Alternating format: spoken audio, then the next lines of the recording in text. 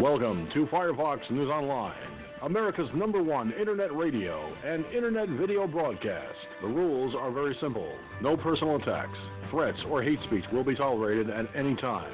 If you commit to these acts, you will be removed from the chat room. And if we're using a phone line, the same rules apply. Also, bear in mind that this is a roundtable discussion format, so please, no cross-talking during the broadcast. And finally, the views and opinions that will be expressed in this broadcast are that of the host and those who call in, and do not necessarily reflect the views and opinions of anyone else or this broadcasting service. The use of media materials is protected by the Fair Use Clause of the U.S. Copyright Act of 1976, which allows for the rebroadcast of copyrighted materials for the purposes of commentary, criticism, and education. Firefoxnews Online Productions and its news division adhere to the criteria of the Fair Use Clause 100% across the board. And now, on with tonight's broadcast.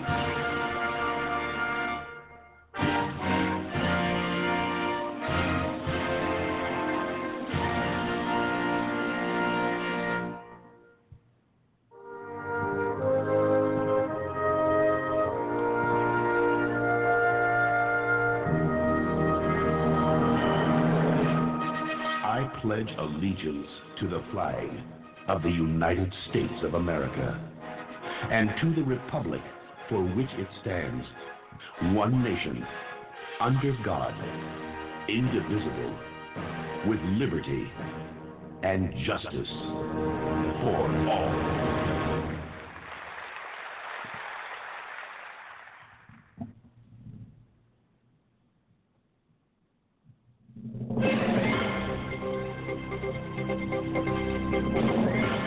And now, America, it is time for Talking Points. The views and opinions expressed in Talking Points are that of the host and the host alone, and do not reflect the views and opinions of anyone else or this broadcasting service. How many times have you heard in the last week or so about the whistleblower? The whistleblower. And the mainstream media touting the very thing about this whistleblower, that he's credible and all this. Well, you know, there is a whistleblower who ended up going to jail for a time. Well, you're going to hear that clip in a few moments, but let me just say for the record, not all whistleblowers are heroes. Not all whistleblowers are heroes. I had to repeat that because I wanted you to fully understand the implications of just what it is that we're getting saddled with. Now, add insult to injury in all of this. Fox News Channel put out a poll recently. Actually, it was from the 6th to the 8th, where there is a high number of people who want Trump impeached and removed. Are you for freaking real? Have all these people lost their fucking minds? Now, I don't pay any minds to the polls when it comes to the elections, but something like this could deter people from voting for Donald Trump. Okay? And that's the last thing I want to see happen. That's the last thing anybody wants to see happen, because if the Democrats actually get control of the White House, everything that Donald Trump has done will be reversed. Again, we are dealing with irrational people who are desperate to do anything they can to this president. And this whistleblower, how this person, he or she, is being protected by the Whistleblower Act. And you know what? It's strange. Like I said, there is a man who went to jail for a brief period because he did it the right way. He was a whistleblower, but he got snared by a bunch of people who honestly did not want him to be a whistleblower. Well, you're going to find out a little more about this from the audio that I have. And this gentleman was talking to Tucker Carlson over at Fox News Channel, and I found it interesting because I didn't know about this whistleblower. Of course, I don't think anybody did, really. And if you did, well, you were probably watching the liberal mainstream media doing its due diligence like it's doing today. Right. Now, I can understand to a point the problems that the Democrats have. They want their power back. So they're going to cheat, lie, and steal to get their power back. You know, I'm really sick and tired of this shit. It's outright bullshit. I mean, it's really just insane bullshit. And I'm really calling a spade and the shovel a shovel. And for all you Democrats listening, y'all can kiss my ass because you're all a bunch of people that don't know anything but bullshit. Yeah, I'm telling you, you're going to regret the day you called for impeaching this president, because watch what happens if a Democrat gets in. I will rally the cry, impeach 46, impeach 46, impeach 46, or whatever fucking number he is. I mean, seriously. And Beto O'Rourke wants to take away our guns. Fuck you, Beto. This is getting completely ridiculous. This is bona fide, big time bullshit. Yeah, I know. I say bullshit a lot. But hey, listen, that's what the Democrats are. They're full of grade A, U.S. choice, top of the line, bullshit.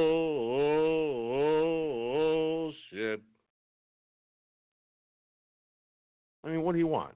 A medal, Democrats? Seriously? You got a guy like Beto O'Rourke who wants to take away our guns. You got other candidates who they're talking the same crap. They don't have an original idea among them.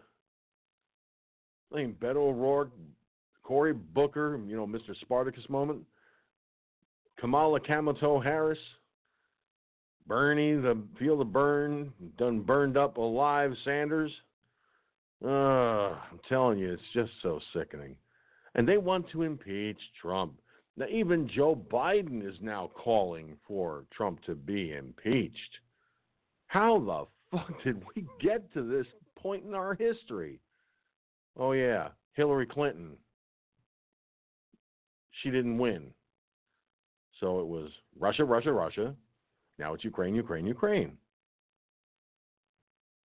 This is all getting to the point where I'm running out of stuff to really present here, you know, because all they're talking about is impeach, impeach, impeach, impeach, impeach, impeach, impeach. It's like the needle got fucking stuck. Yeah, I mean, seriously. No matter what network you turn on, impeach, impeach, impeach, impeach, impeach, impeach, impeach, impeach, impeach, impeach, impeach, impeach, impeach, impeach. That's all you fucking hear. There is no, if there's any other news, breaking news. The Democrats want to impeach, impeach, impeach, impeach, impeach, impeach, impeach, impeach. You know, seriously, that's all they fucking talk about. If it's not impeach the president, it's the whistleblower. If it's not the whistleblower, it's impeaching the president. I'm really sick of it. I know you are too, America. I mean, like I said the other night, they haven't even taken the vote to make it an official impeachment inquiry. They're changing the rules to suit their narrative. They're changing the rules to suit them. Yeah, you know what? I really don't think this is going to go very far. But you want to know something? I don't trust the Democrats. I don't trust them one bit. And all of you out there who watch CNN and MSNBC, are you fucking insane? You're being lied to. It's not fair. It's not balanced. It's not responsible. It's not honest reporting. You're getting crapped all over. Trust me, you are being lied to. Hashtag FFNOP, hashtag FFNOP. Trend tonight's broadcast all over the world on the following.coms, Twitter, Facebook, MeWe, and Spreely. And with that having been said, as always, it is now time for the rest of the story. All right, America, here we are, locked and loaded here in the studios in the Hudson Valley for another exciting episode of Firefoxnews Online. Yeah, we're here. Well, I'm here anyway. Don't know where everybody else is yet. I got a guest listening, but that ain't unusual. A couple of guests, give or take. I've got a couple of people tuned in. So, the question is, where have all my listeners gone? Long time passing. Oh, sorry. Yeah, it's a little unusual. Usually, Gunslinger is in the chat room by now, and Iggy Mom, and maybe Billy, and I don't know. They seem to have disappeared.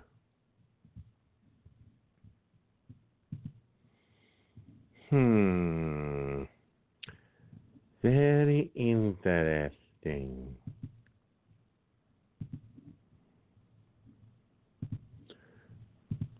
Well, we'll have a whiz-bang of a time here.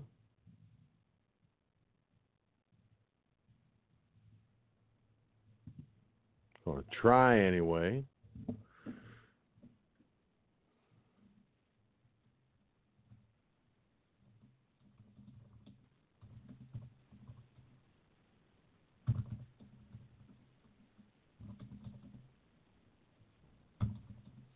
So I'm going to send out a text message to one of my listeners and hope he will show up. Why? Because one, I can. And two, it just seemed like a good idea at the time.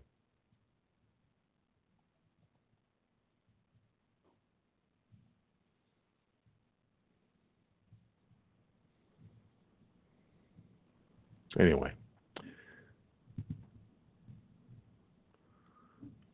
I just sent a text message to one of them, one of the many that come here. In the interim,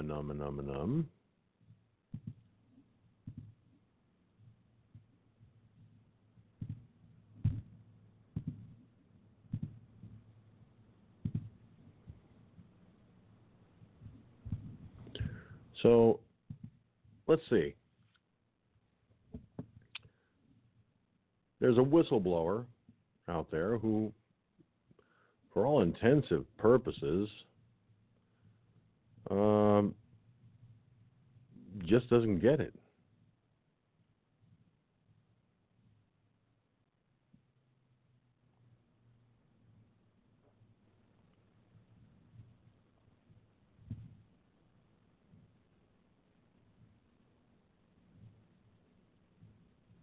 Now, here's a curious thing. According to One American News Network, Governor Gavin Newsom, California, Gavin Newsom, that is, signs a new law which allows residents to vote on Election Day. Now, really?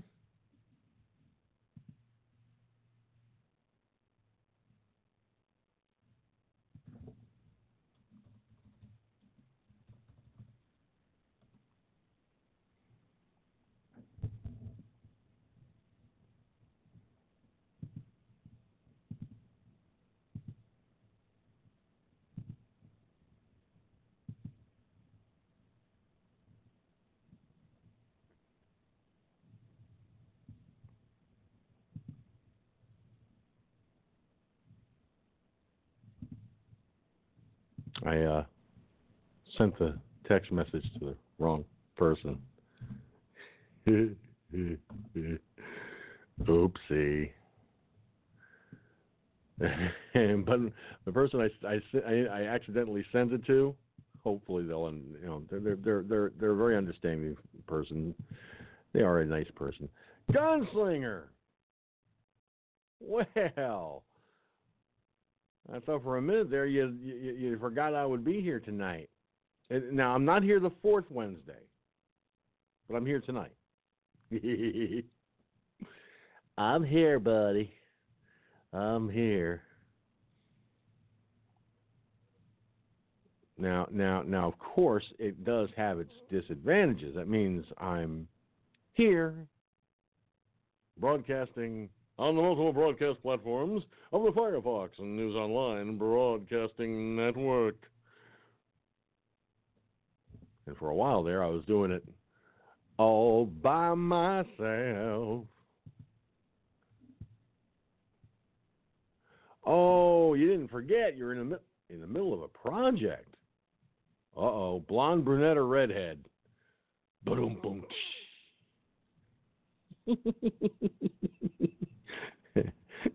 I had to throw that out there, folks. I mean, really, I had to throw that out there. He opened the door for that, I know. He says blonde. I wish. Yeah, I know what you mean, bud. I know what you mean. Mm-hmm. Hey, listen, a blonde, a brunette, or a redhead, or all of the above would be a nice diversion for me, if you know what I mean. Anyway, yes, folks, gotta get that out there. It's kind of fun, So anyway, so Gavin Newsom in California has really got issues. Now get a load of this. It's not a very big story. It's a short read. I'll read it as soon as I get done yawning. Sorry. A new California law will allow its voters to register on Election Day at all polling places in 2020. New legislation signed Tuesday by Governor Gavin Newsom expands conditional voter registration throughout the state, which is a significant step towards boosting turnout for next year. Conditional voter registration begins 14 days in advance of the election after regular voter registration closes. The new law expands conditional voter registration in California, making it easy for residents to register and vote on the same day. A new voter can cast a ballot that is counted after eligibility is determined during the 30-day vote counting period following the election. Last year, around 57,000 Californians were able to register and vote this way, while county election offices tested out the process. Starting next year, voters in California can register anywhere ballots are cast and change their party preference at the last minute. 16 other states have already allowed for Election Day registration. Earlier this year, Newsom announced a new state budget that was intended to help upgrade California's voting system. I don't know. There's something about this that just it doesn't sound right. You know, I mean, there's something about this that just doesn't add up. Now, of course, California being a liberal state, they are, to say the least, well, he's trying to pull a lot of stunts. He even tried to block President Trump from being put on the ballot in California because of the tax return BS. Yeah, you remember that, folks? I mean, seriously, voter registration on Election Day. I don't know if that's, I mean, possibly, but this is politically motivated. This is what I figure. It's politically motivated, and if that's the case, well, somebody better tell Newsom, not good.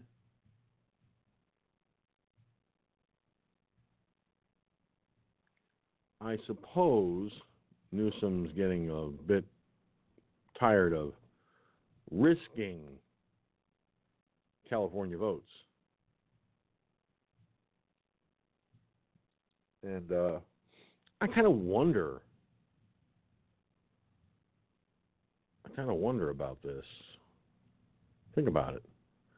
If Newsom, having signed this into law, is doing it for political gains, this could change the landscape tremendously. It really could. Well, only time will tell. Seriously, time will tell whether or not this is going to have an impact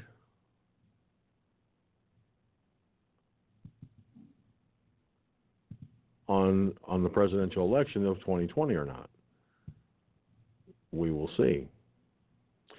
Of course, I'll talk with some of my listeners when they call in about this and other stories that I've got here. Also on tap for tonight, a former CIA whistleblower blasts the media. I've got a clip for that particular story that I'll be playing, of course. And, of course, the woman who confronted Beto O'Rourke, I found out something. She's not affiliated with this restaurant where they carry guns on their hips. She's affiliated with an Arizona activist group. Yeah. I was like, wait a minute. But Mike said, well, I guess Mike wasn't quite right on that one. Sorry, Mike. Hate to be the one to bear it to you. Because I looked her up. She's not the one. I did. I checked. Now, of course, the Supreme Court refuses to throw out New York gun rights case.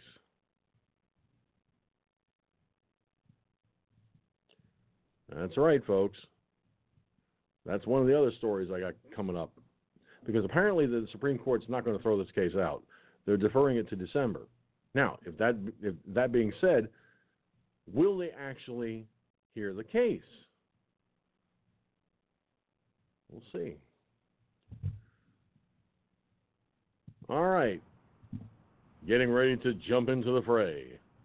Is that Texas Lone Star State kind of guy, my buddy, way down there, where everything is bigger in Texas. And if you don't believe me, ask him. He'll tell you. He's in Texas. Trust me.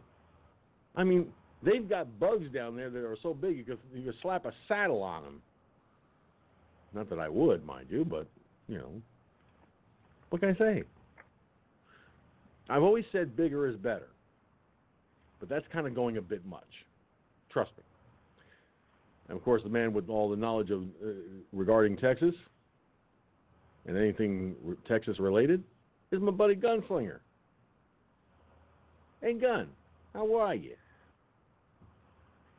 And we got some damn ugly bugs too down here. You can have a few of them if you want them. Man, they got some ugly bugs down here. Jeez. Yeah, and some of them are politicians. Yeah, and they're Democrats too. That's why they're so damn ugly. kind of goes with the term fugly. Ugly, there we go. Ugly and ugly. Ugly's ugly. Well, fugly is fucking ugly. It's an abbreviated term.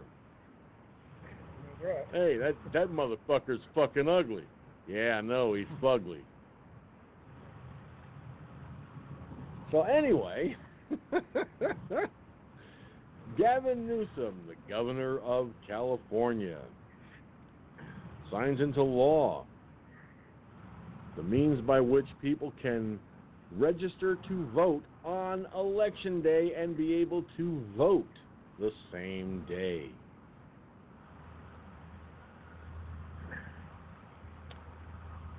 Now, there are other states that also have done this. I don't know just what the legalities of this would be, but this also changes. This could change the dynamic for 2020 because that's when it will take effect. What do you think, Gun? Well, I mean, you got to register on the same day. Well, I thought you're supposed to be registered so many days before, but I'm not sure exactly how that will affect, if it will, 2020. Now, if they was trying to register online like some of these idiots were trying to do, I don't think they can do that. Okay, but this idiot governor, or whatever his name is out there, remember how he was just kissing up to Trump's ass when they was handing out the money when they had that last forest fire out there? Oh, he was just all smiles and stuff. Okay, and then he tries this bullshit. It's political. You know it's political. Go ahead. Yeah. No, and believe me, I think. I mean, again, I don't know what the legality of such a maneuver is. The stark reality is that when you register to vote, you have to register to vote. I think you're allowed up to 30 days before the election. I think. Honestly, I'm really not 100% sure of that. But I could be wrong. Now, that being said, of course,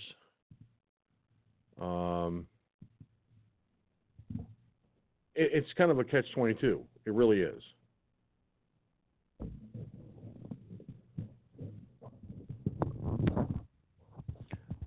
But I don't know. There's something to there might be. See, for some states where Trump is looking at a state that's purple. There's a new one. That's still a new one for me to get used to. It's kind of a split down the middle, where it's half Republican, half Democrat. So they consider it a purple state. So in a state where, say, they've done this already, and it's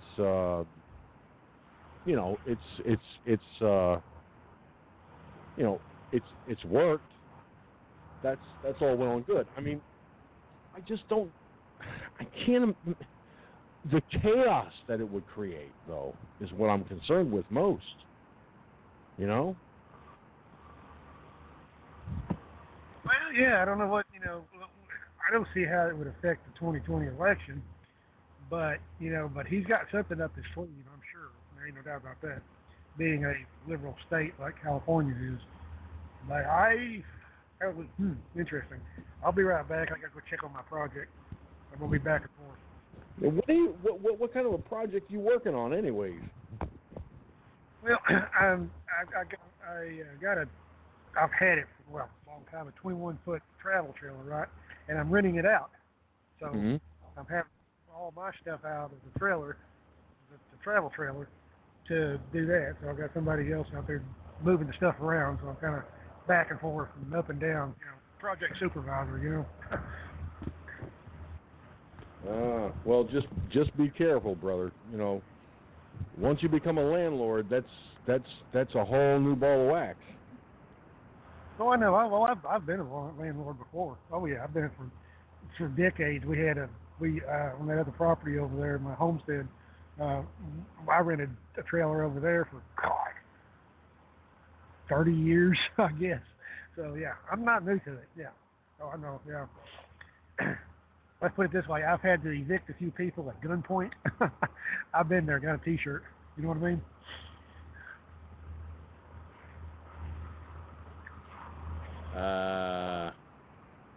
Glad I'm not down there.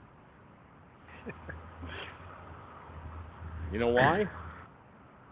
Because if your 357 didn't do the trick, I'd be sitting there with my AR-7 going, I thought the man said get the fuck out. So get the fuck out. Down here. I'm doing my cheesy Clint Eastwood on. Oh yeah, definitely. I'm the law down here. Okay, you know what I mean? So, especially when you own property.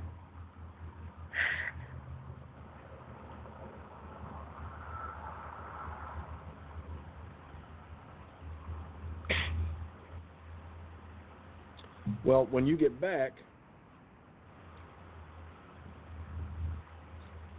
hopefully that'll be soon, I'm going to put the clip in play about the whistleblower, a former CIA whistleblower who got jailed for doing the job of a whistleblower. And wait till you hear who was involved. You'll find that interesting. I'll tell you, I'm pretty sure. Now, folks, I'm sorry if you were watching the video side and I wasn't on video right away, but I hit the button, but apparently I must not have hit it right on mark because it did switch over. Sorry. Stuff happens, So right now I am looking at my hat disappearing from the chroma key.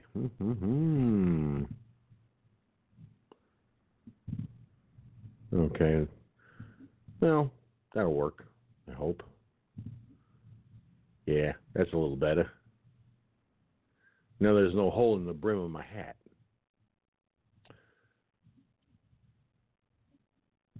Well, in the interim, I have an idea. I have a plan.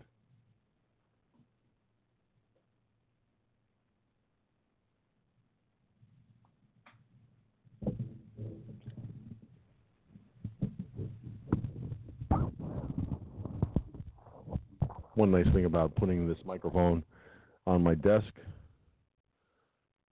on a more permanent mounting is because, one, I can, and two, I can. Okay. So I'm going to go to my Facebook page here. There's something I want you to hear. I'm going to put up on the audio track, and that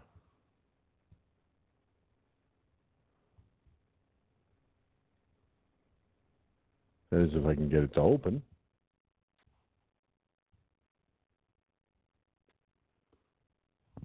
You know what they say, folks. Not everything runs smoothly on live broadcasting. I already know that. But don't tell anybody else. It's a work in progress.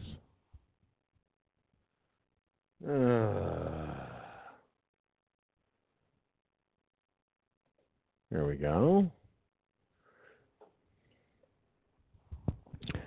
It's just one of those days.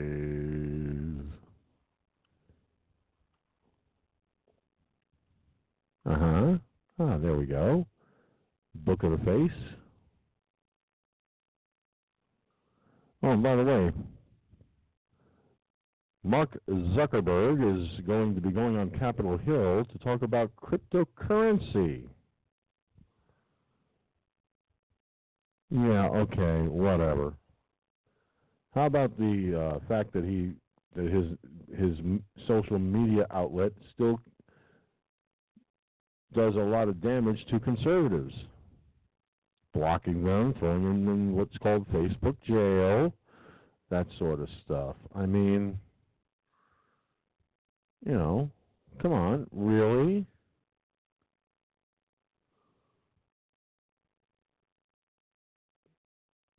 You would think people would be smart enough, to realize that nobody gives a crap about this cryptocurrency shit. I sure as hell ain't getting involved in it. It's like I keep saying, if you can't pay cash, don't bother.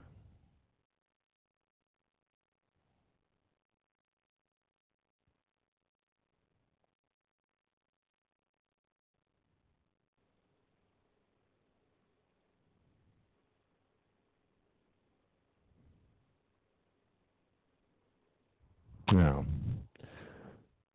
I can certainly say without fear of contradiction, this is taking a long time.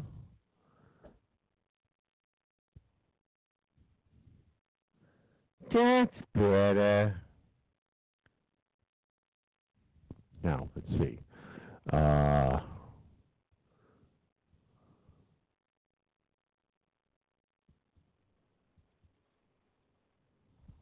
got to try and find it, folks. Bear with me.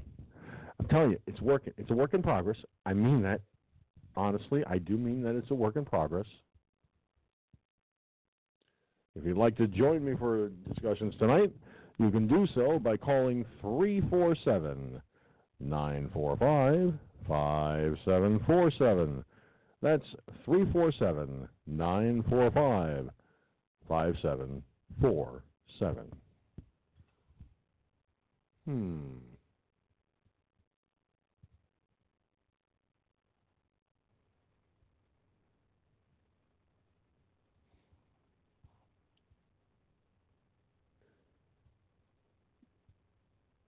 Now, a buddy of mine, I think it was Gunslinger, who posted this in the FF&O News and Topic Room on Facebook that I have. I stopped calling it a chat room. It's just a news and topic room. We already know it's a chat room. So I figured, drop the word chat. It's kind of repetitive.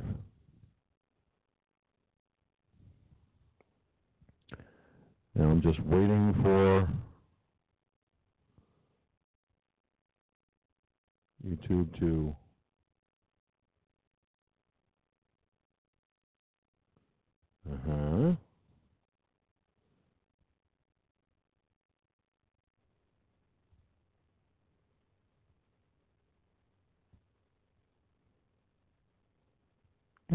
I hate when this happens. In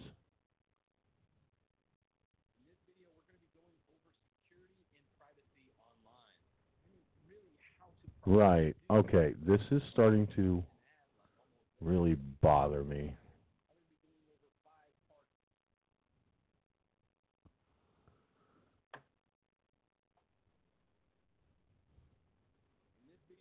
I'm sorry. I did not start it yet.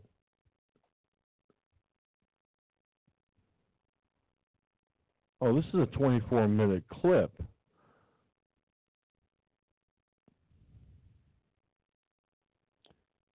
Protect yourself online. 5 pillars of security and privacy.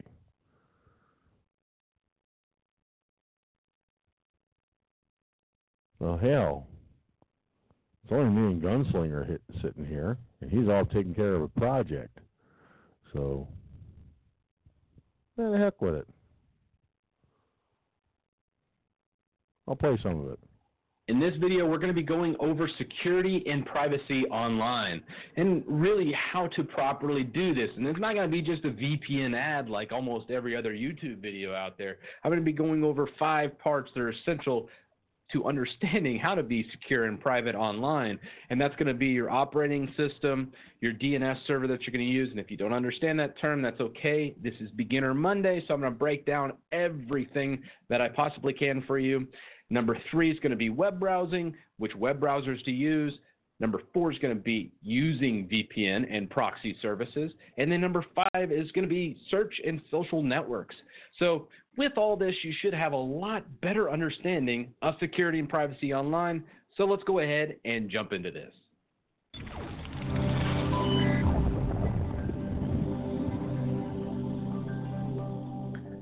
So the first thing I'm going over in this one is your operating system.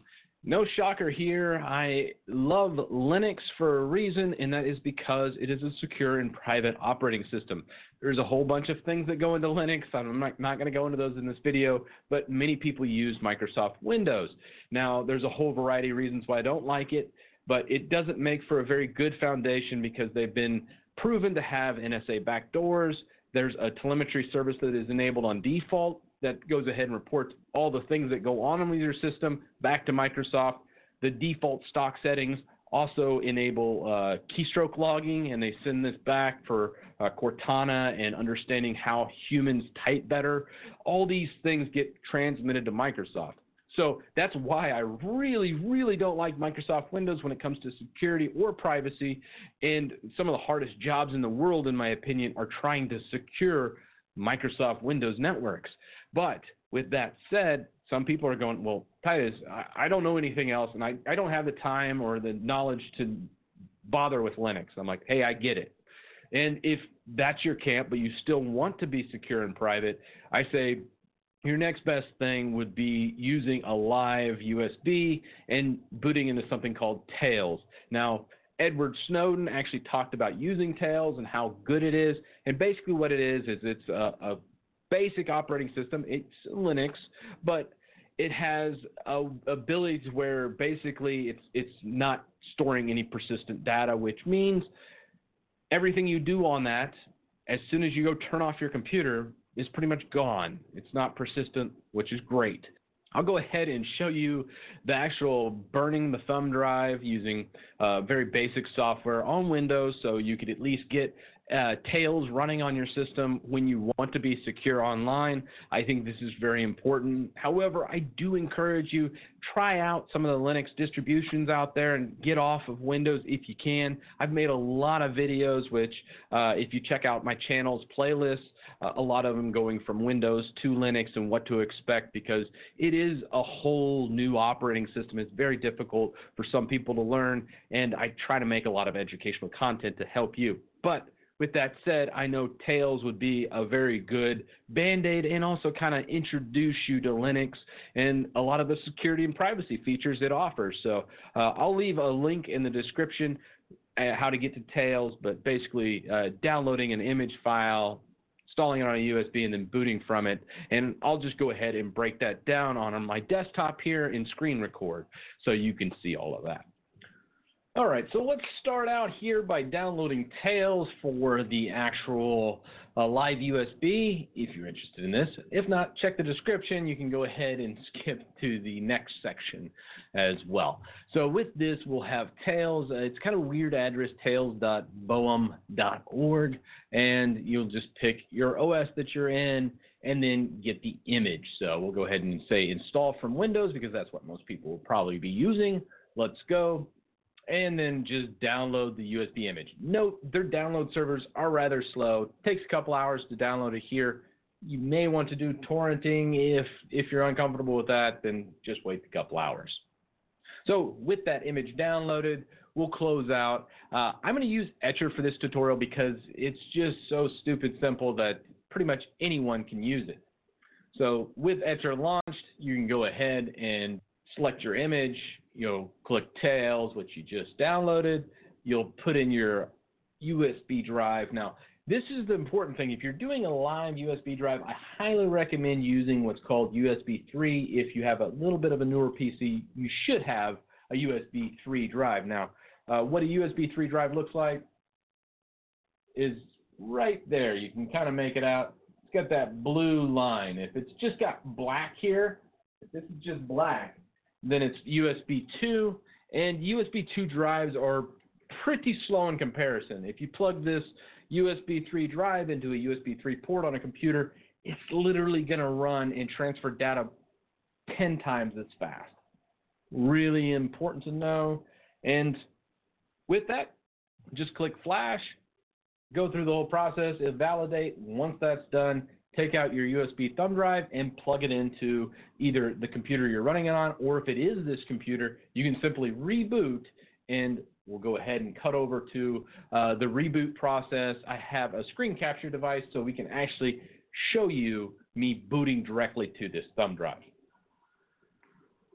All right, and start up here. I'm going to hit F11. Now, my inside computer actually is F12. I've even seen computers do F8 for a boot menu like this. Mileage will vary depending on your computer, but most have a boot menu. If you can't find your boot menu, usually delete or F2 will get you in your BIOS, and you can manually select to boot from your USB drive.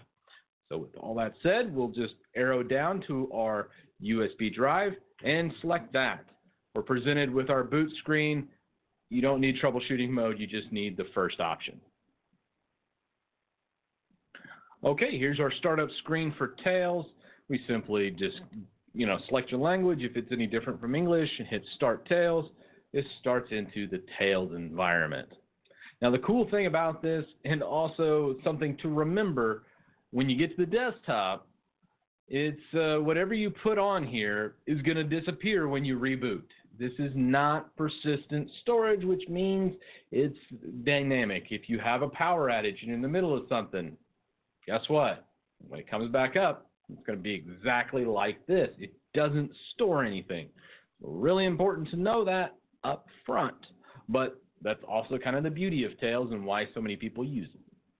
So from here, you can click Applications and select what you actually want to launch into. Most people are using this for the Tor browser. Use Tor. I'm about to get into that. It's probably the most recommended for security and privacy browsing, but you'd launch into here, launch into your Tor, and browse a lot more secure than if you opened up your Google Chrome and launched into that using your Windows machine. So from here, we would have the internet and be able to browse around, do whatever we need to do. So you can come into this and just type, what is this rash? And this wouldn't show up in your internet history.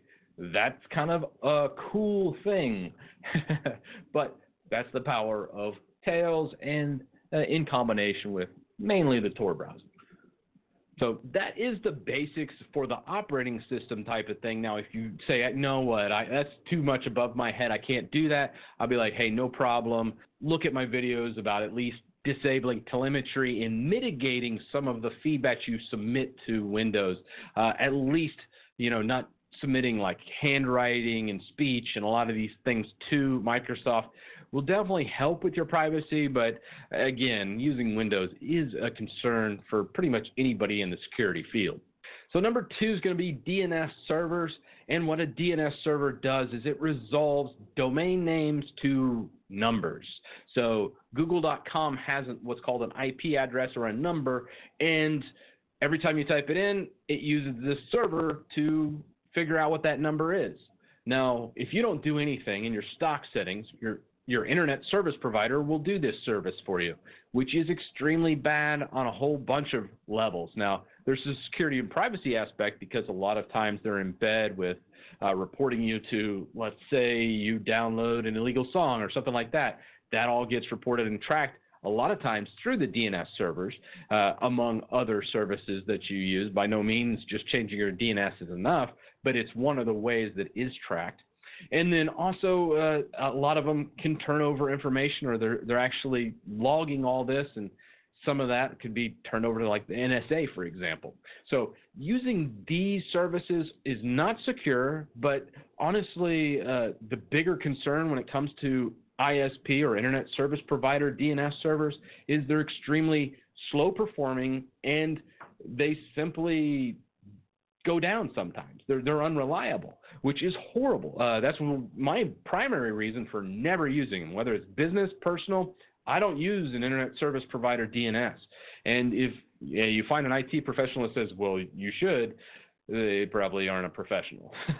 So I recommend either using probably Cloudflare, or you can use, which Cloudflare is 1.1.1.1, or you can use the 4.9s, or even Google DNS would be a step up from your ISP. Now, Google, obviously, for security and privacy, I wouldn't use them, but I just wanted to throw that out, as a lot of IT professionals do use Google, which is 8.8.8.8. And if you don't understand those numbers, that's okay. Let me go ahead and jump over on the desktop, show you how to set your DNS with these out of the way, and you've set your DNS. Now, preferably, I would set the DNS in the router level. I'd love to show you that, but the problem is everyone's internet service provider is different, and everyone's routers are different, so I can't really show you that, but I can show you from a device level. So let's jump over on the desktop, and I'll show you setting your DNS. Okay, for setting your DNS in Windows, my high recommendation here would just be to right-click on the Windows icon, hit Run, and type ncpa.cpl. This launches an old-school network configuration that makes it really easy to modify the DNS in a Windows-based system. We'll right-click on our loaded or connected Ethernet adapter, hit Properties, and then what I like to do is disable IPv6, and then go over to IPv4 and hit Properties, and say DNS, use this server. And then for alternative, I like to do 9s, and this gives a very secure, high-performance DNS server. We'll go ahead and hit Apply and close out. So you can also check to see what your DNS server is by going Run, and we'll just launch a command prompt and do an ipconfig all. And you'll see that our DNS servers right here is the 1.1.1 and the 9.9.9. Now, if there is some cache, you can also clear this. Okay, that's enough of that for filling in the time. I'll keep it on standby just in case. On the phone line with me is Mike, who I suspect you're still up on the Cape. So yeah, I just got a notice that you were. I just got a notice that came in that said, call George's show quick because he's playing arbitrary clips from different audio things that aren't related and some strange stuff. You got to call in quick. I don't know. Did you play anything from Monty Python? Yeah. Did you play anything from Monty Python yet? No Monty Python, buddy. I'm sorry. No, I was just playing a boring audio clip that, quite frankly, was just boring. I mean, it's. Nothing. No Obama speeches. Oh hell no! No! I said boring, not death going Oh my God! Where's Gunslinger? I mean, what's he doing? Yep. He is working on a project, getting his. He's doing something with his trailer, with the trailer that he has all his stuff in. He's going to be renting it out. So. Oh. Yeah. All right. Well, if you can make some money, work is work. Money. Yeah. Yeah. What the hell? I just did like this.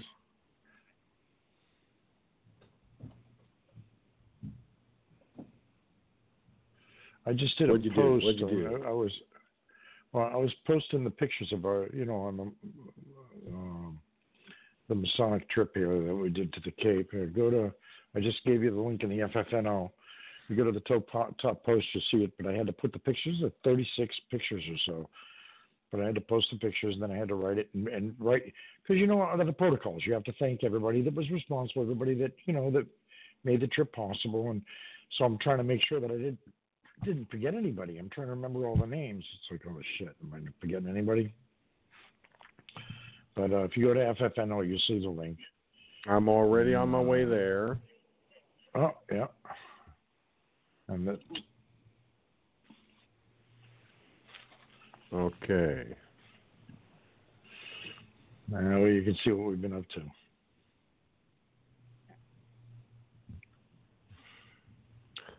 The picture of me with the guy in the picture of me with the guy in the Navy uniform. He's in the Navy uniform. You see him there, and it's like the bottom right-hand picture. He used to be. I mean, he was in the Navy and everything, and he was very active with the Coast Guard. And he's the harbor master. You shared that picture in the FFNO. Yeah, but he was a cruise ship captain for Princess Cruises. You know those big cruise ships? Oh, the Princess Cruise Line, the company that was used on the Love Boat. Yeah, that type of thing.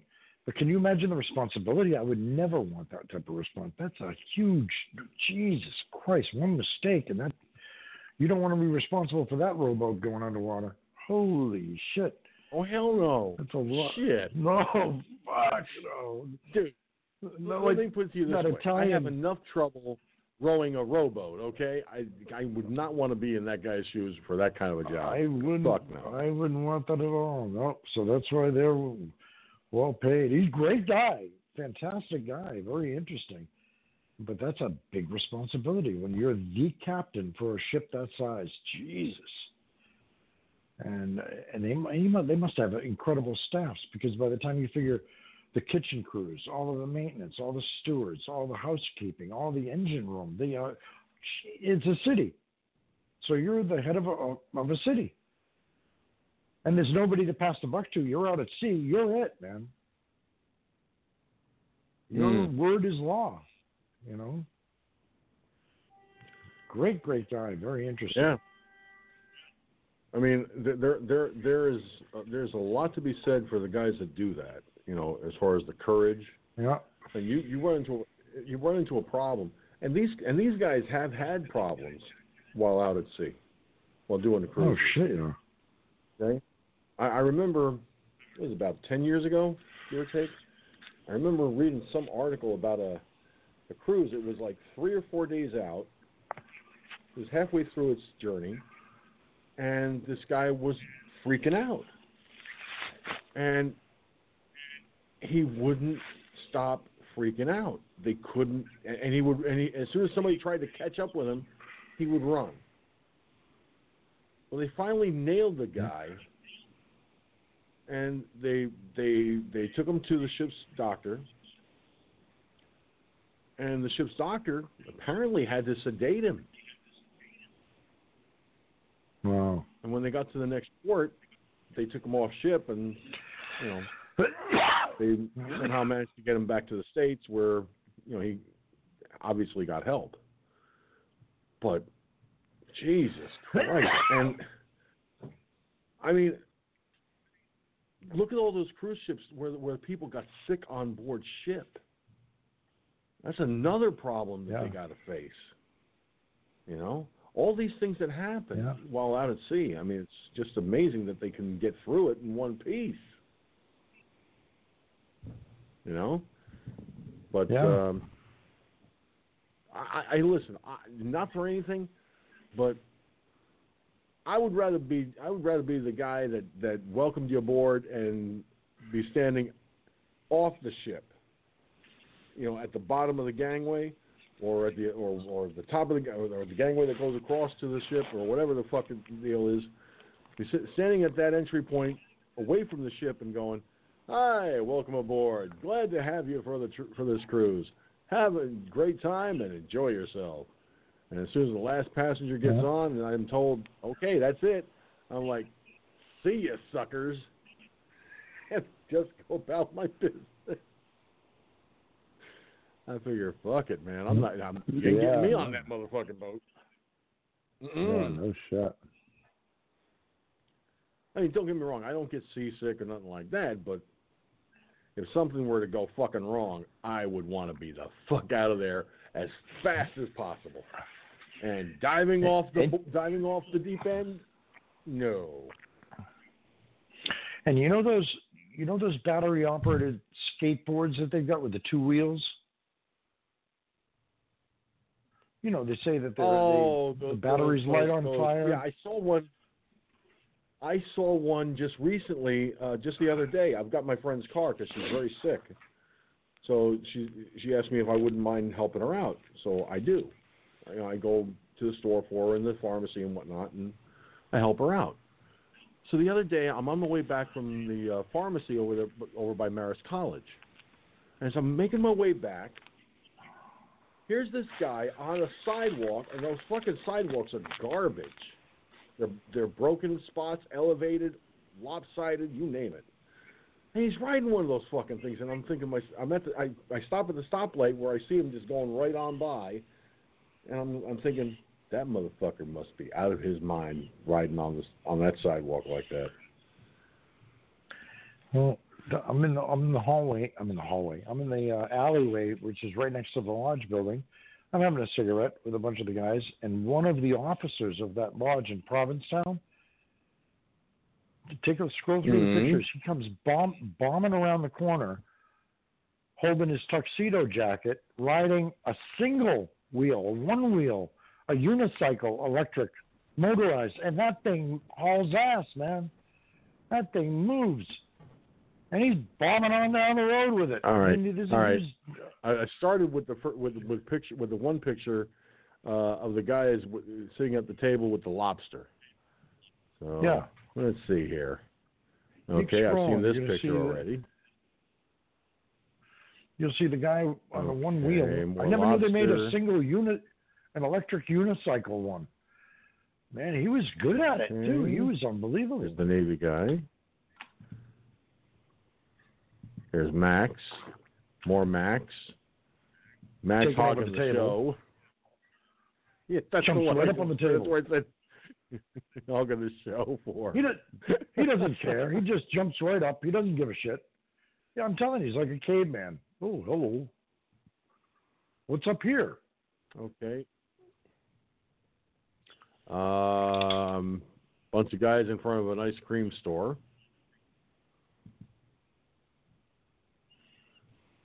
You'll see it. Looks like a sporting goods store with a rainbow rack.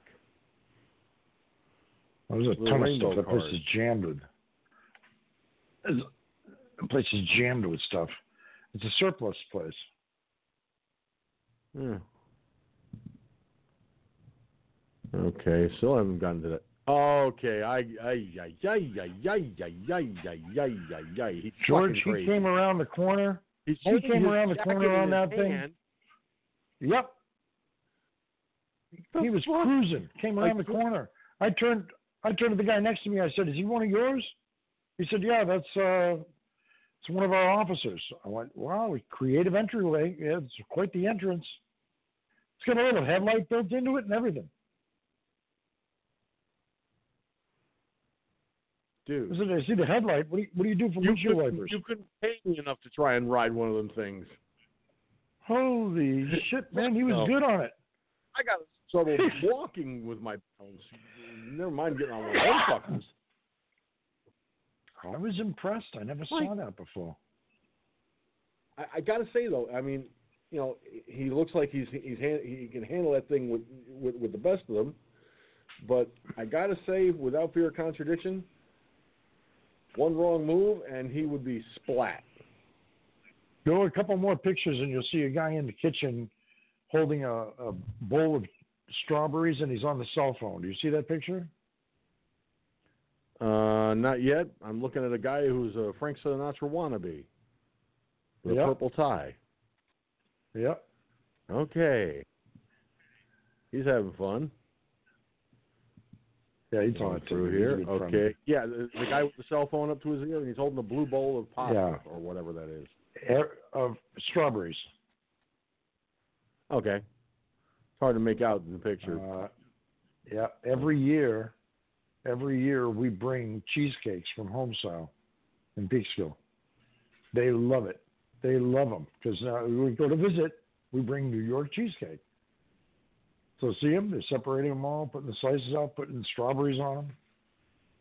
I'll be damned. And you brought those up from Homestyle? Yep. So they announced to everybody we have a special dessert brought to us from New York cheesecake. They get a big kick out of it, so they enjoy it. Yep. And Homestyle does make the best damn cheesecake I ever tasted. They do. Yeah.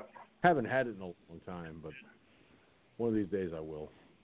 God knows I will not tell my doctor. All right. Of course, she does listen to the broadcast and archives once in a while. So I think I just ratted myself out. So if you hear of a doctor taking a stethoscope and strangling her patient with it, that would be me. Yeah. I knew it was a nice event. We presented each one of the Coast Guard members that was there that came with an American flag. You know, out of those flags. You've got one. And Billy's I've got one. Yep, those are the flags. Yeah. So we gave each one of the Coasties, one of those, and it was nice. So we had a nice evening with everybody. And today was kind of a cold, miserable, rainy all day. It was a yucky day. So we just lit the fireplace and they're calling for a nor'easter. There's a nor'easter heading up the coast. Nor'easter as in snow? Lots of rain, lots of wind. Oh, okay. Yeah. It's I was watching the local news and they were talking about it, and I'm like, great, that's heading up Mike's way. He's still up there. All right. Yeah, you're not going to be too happy. It's supposed to hit pretty hard up in that area. Well, I got wood. So even if power goes out, man, I'm lighting that fireplace. It'll be nice and toasty, and I'm good. I got 2 of those chargeable battery packs for the phones and stuff, and I'm fine. I can always start the car and charge the phone that way, so I'll have entertainment. It won't be like the old days where we had to light the kerosene lamps and chase the Indians off your property. Those days are gone. Hey, Pocahontas, get your husband and get the fuck out of here. Those days are gone. Hey, by the way, speaking of Billy, he's in the chat room. I just spotted him in the chat room. Hey, Bill, why don't you call in? Join the fun. Come on. You want to call in. It's not like you have to be a total stranger. You haven't called in a while, and I think it would be good for you. Besides, I've got some stories here that I'm going to be covering in a few minutes. I think you'll like that. I'd like to get your opinion on some of that. So there. Let me see here. Well, it would help if I opened up the folder that's got the damn links in it. I'm clicking on tabs, going from the switchboard to the chat room to Facebook, and oh boy. Well, you saw this in the FFNO News and Topic Room. What? Regarding the Supreme Court. Now, I wanted to put this out there. I brought that up last night. I showed you the link too. Remember? Yeah, and I wanted to. I don't like the way they're fluffing it up. They keep trying to fluff it up to mislead us. Like, look, they said no, that they're not going to make it moot. No, that's not true. And then later on in the article, it says, well, they'll listen to the arguments in December. Yeah, then what the fuck are you putting a headline like that, misleading people into thinking that the Supreme Court said no, they're not going to dismiss the case. And they are going to go forward with the case. They're not going forward with the case going yet. They're going to listen to arguments on both sides and decide if they're going to go forward with it. So it's not a done deal yet. No, it's far from that. But what I was wondering is, now, okay, we're waiting for December, so we got roughly 2 months, a little over 2 months before that happened. Okay. Now, what I'm kind of looking at here in this whole fight, and again, I may not be the biggest dog. I may not be the guy with the most to lose. But losing just once is, that's painful. Yes. Especially after all the years that a person like myself has wanted to be a gun owner. Picture how many people have lost their gun rights. Picture how many people have, over the years now, because of the fucked up laws in New York City alone, have lost their gun rights because they had felony charges brought against them for transporting firearms just because their plane landed in New York City. I remember seeing a video about that. I think it was John Stossel who was talking about it in this one video I saw. The woman, she did everything right. And this is what kills me. She did everything they told her to do. Everything. And the next thing you see is she's popped at the airport once she gets off the plane. She follows the rules and gets her and loses her gun rights. Right.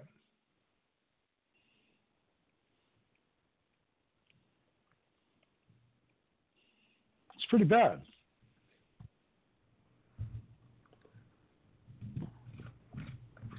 And that's the scariest thing of all. Okay.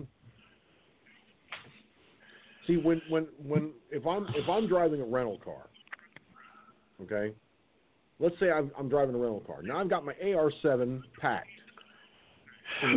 with my stuff in the trunk of the car. The ammunition has to be kept completely separate from the weapon, if I'm to understand the way things work when traveling. Problem is, if you're in a car,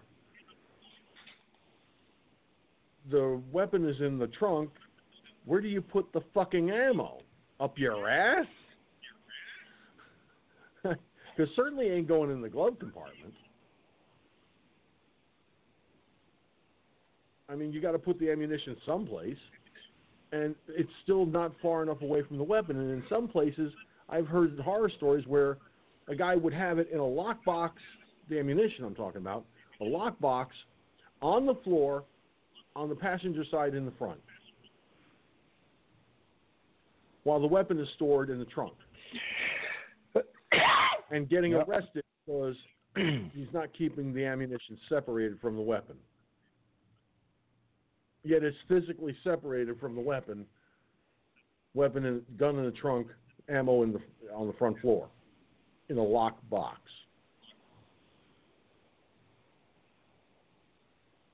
Some of the fucking shit you got to go through is insane. Now, like, for me, it's real simple. Everything goes right inside the stock, with the exception of the ammunition.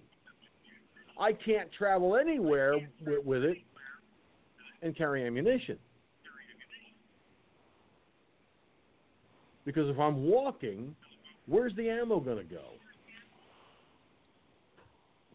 I've got the thing packed up on my back, but where do I put the ammunition? I can't put it in the backpack with me.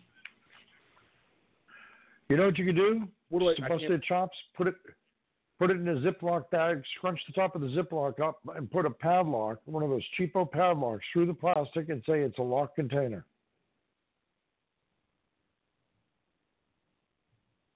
They fuck with. That's what the fuck I do. George. You laugh, but they don't specify in the law how strong of a locked container or it's a locked container. That is padlocked. So if I give you a plastic gun case, which a lot of them are, with the holes on it for a padlock, that's a locked container. How easy is it to get into one of those plastic containers? With a fucking razor blade, you can get into the thing. So how locked is it? It isn't. Exactly. So it's locked the same as a Ziploc. So you want to fuck with me? I'll fuck back with you. That's a locked container. Did you have to break it open to get into it, to bypass the lock? Yes, you did. Then you just broke into a locked container, Mr. Officer. All right, I can fuck back with you the same way you fuck with us. It's true. Son of a bitch.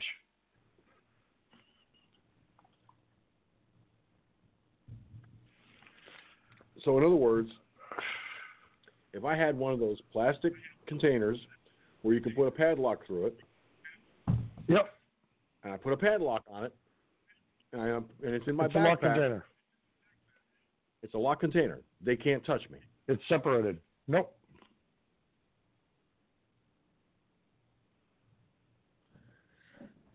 Not that anybody would know what's in my backpack at any given time anyway, because I either carry my AR-7 in there or I carry my laptop in there. Yep. And it's on my back. It's not like, hey, it's not like I carry it like a suitcase. I mean, if you want to even take it to another extreme, I'd put a strap on it that has a little loop with a hook so that you can put one of those little combination $2 padlocks on it and put the strap holding the butt, strapping the butt onto the AR-7's thing so that, and put the padlock on that and say, no, my AR-7 is disassembled with a lock on it. Yes, Your Honor, it is.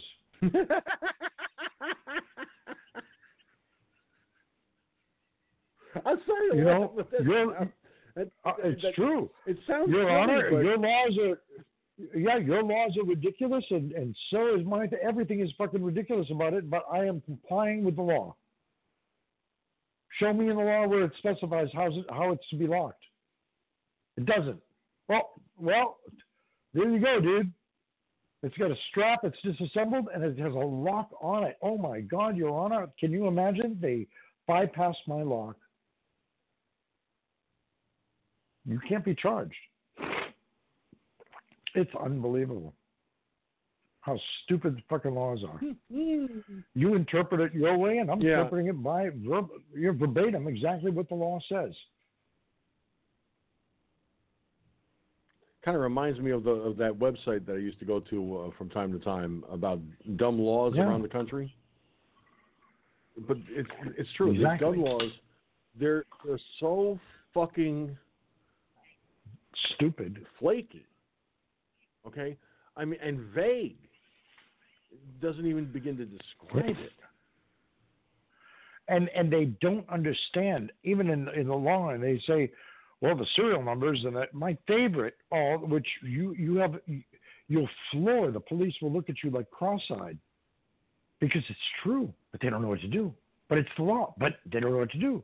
Well, that means your system it's fucked up. Oh my God, then I can't trust it. Yeah, you can't, can you? How's it feel? Well, we don't want people to know this. Now, the serial number. Well, Luger's, the company that made, during the war, Mauser, had a weird habit. Every year, they would start back at 0 with their serial numbers. So there would be a prefix based on, so that on the top of the gun will be a date code, 1942. Now the serial number applies for 1942. 1941 holds all the same serial number blocks and everything, but it's for 1941. So, and it happened to a friend of mine. He's a state trooper, and he had a 1940 or 41 Mauser Luger P08, and he got a phone call from somewhere out in the Midwest, and they said, look, we traced this Luger, and it comes down to your possession, and that gun is stolen. He went, the hell it is. He's a state trooper. And the cop said, what are you talking about, man? It's on the list. It's hot. No, it isn't. The serial number that you're giving me is for, what's the date on the top of the gun? Well, I don't know. It's, well, look, you have to prove to the guy. Every year, they reset the serial numbers and started at 0 again, basically. They didn't go exactly at 0, you know what I mean? And then they kept going forward. But every production year, it was based on the year and the serial numbers, not on how many were made. And then everybody goes, what? Yeah. Oh, you mean you didn't know that? Oh, so all your fucking laws and rules and everything, wow, sucks to be you, huh? Now what are you going to do? Now how are you going to account for it? So there's a possibility my Mauser, if I've got 2 or 3 Mausers, depending on what year there are, there's a damn good chance, that there's one out there that was stolen with the same serial number, but from a different year. But they don't know that. They don't know everything about guns. They're not all knowing. So then, now they didn't do anything to him. He's a state trooper. Once he proved it, the cop went, "You got to be kidding me. I didn't know that." Yeah, there's a lot to learn. But they like it when everything fits in one little compartment, so they can say, "Look, everything is symmetry. There is balance in the universe." No, there's no fucking balance in the universe, dude.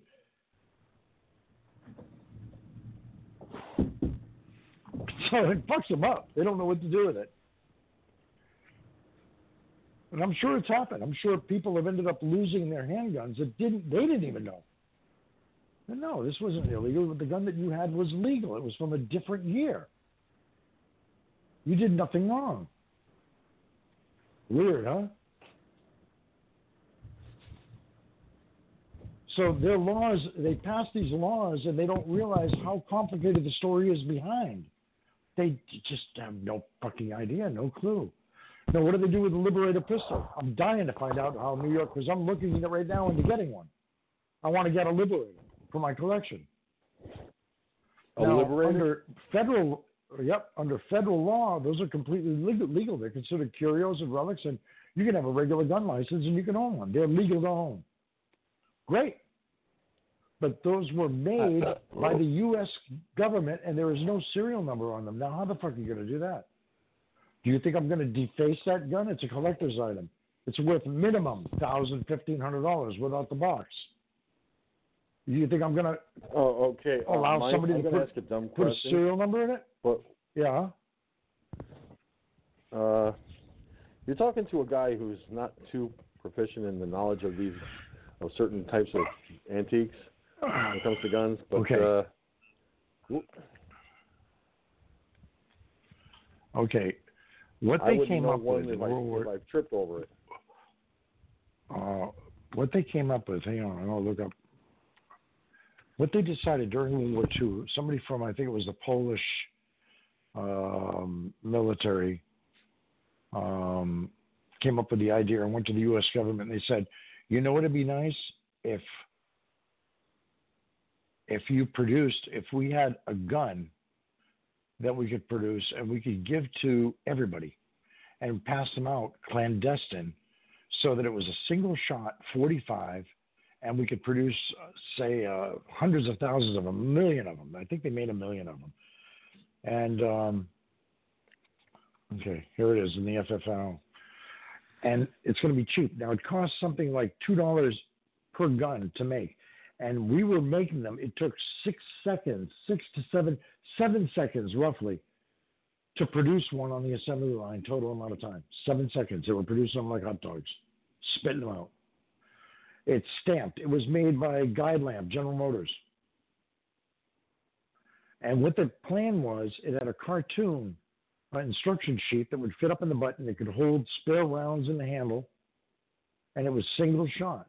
And it was a piece of shit, but it wasn't meant to keep for years. But the deal was with it, you say you go up to a German, and you could take that, pull it out of your pocket, shoot him in the head, take his gun. You see what I mean? Now, wow. So we made these. Yeah, we made these, and we made a lot of them.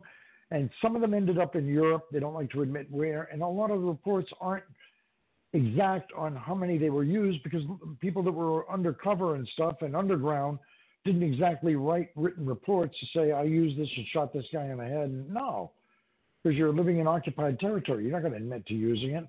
There was one report from a German policeman where he admitted He said there were thousands of these things in France. And he said it used to freak the shit out of the Germans, knowing that these things were floating around and that a lot of people had guns. So, and there was one guy he saw killed with one of these things.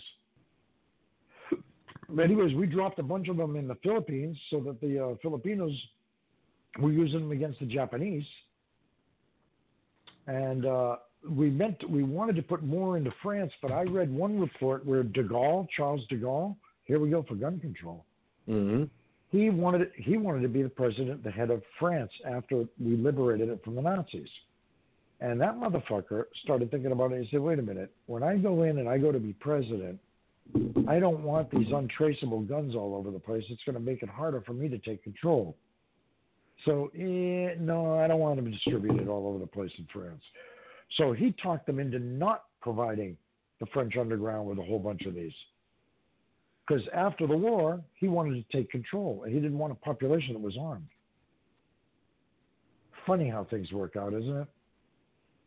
Kind of strange. Yeah. Yeah, because I'm looking at this thing, and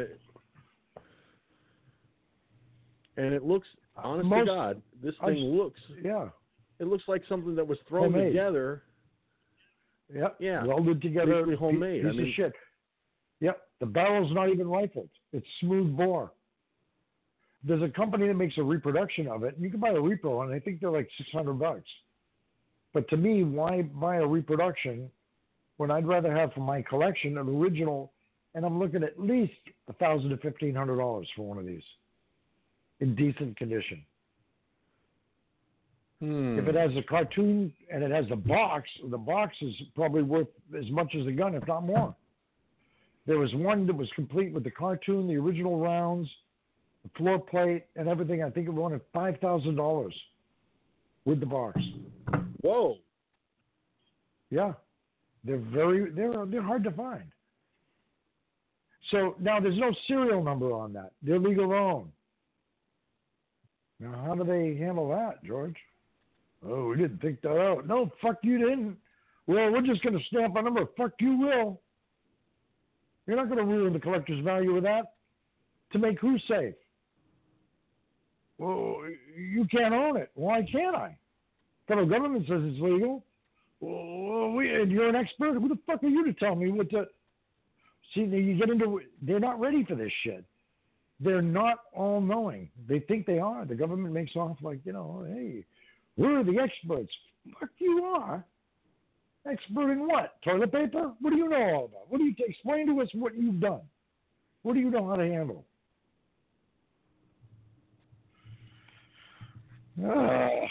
It's an interesting pistol, though. It's got quite a story behind it, isn't it? Definitely, very interesting. It like I said, it looks like something put together in a shop.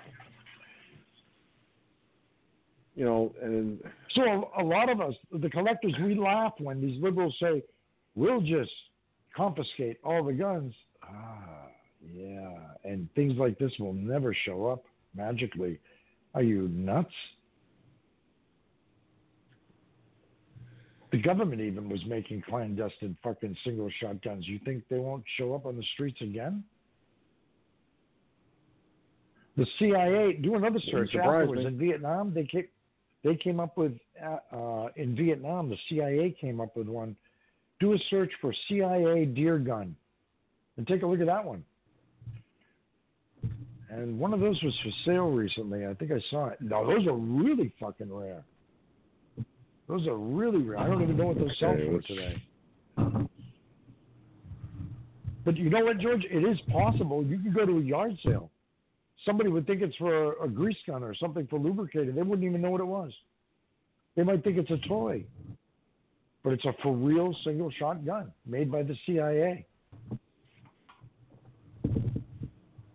Okay, so CIA deer gun? Deer gun. Yep. And take a look at that. Okay. Holy shit. How cool is that? Now, the average person wouldn't even know what that was. You're looking at it. So, like I said, that could be at a yard sale, a garage sale. Nope. Who would know? But now here's our government looking into making homemade clandestine guns and everything else, and you got liberals saying, we'll just confiscate all the guns. It's easy to make them, dude. Who are you kidding? You're fooling yourself if you think you're going to snap your fingers and guns will forever disappear. It will never happen. No, we can do it. Bullshit, you can. And pigs fly and unicorns are everywhere. Right. Just keep fucking dreaming, man. You're not going to be happy in the end. Yeah, I just put one in there, and here, let's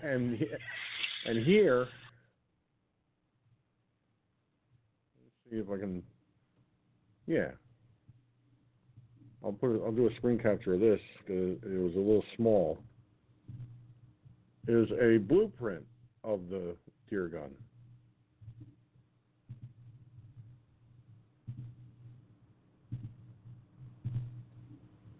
I'll pop that in the FFNO as well. But there's the blueprint of it.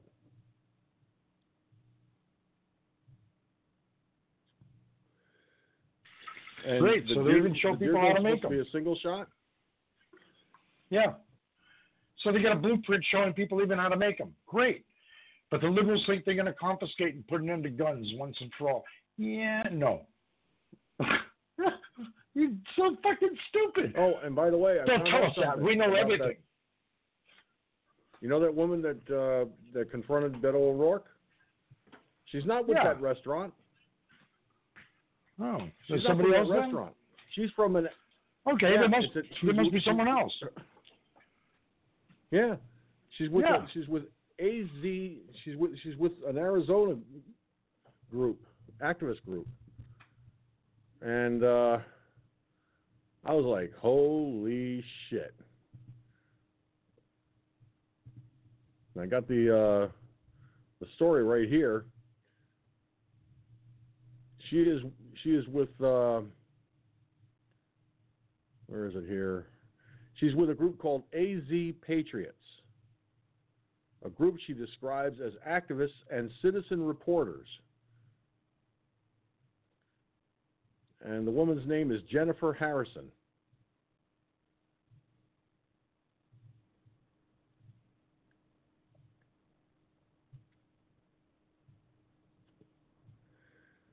Well, that means that Beto's been attacked by more than one woman. Mm-hmm.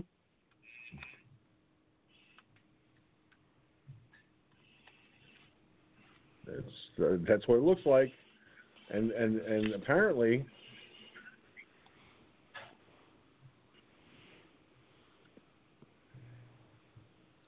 you know, this and I looked it up on Facebook for this group.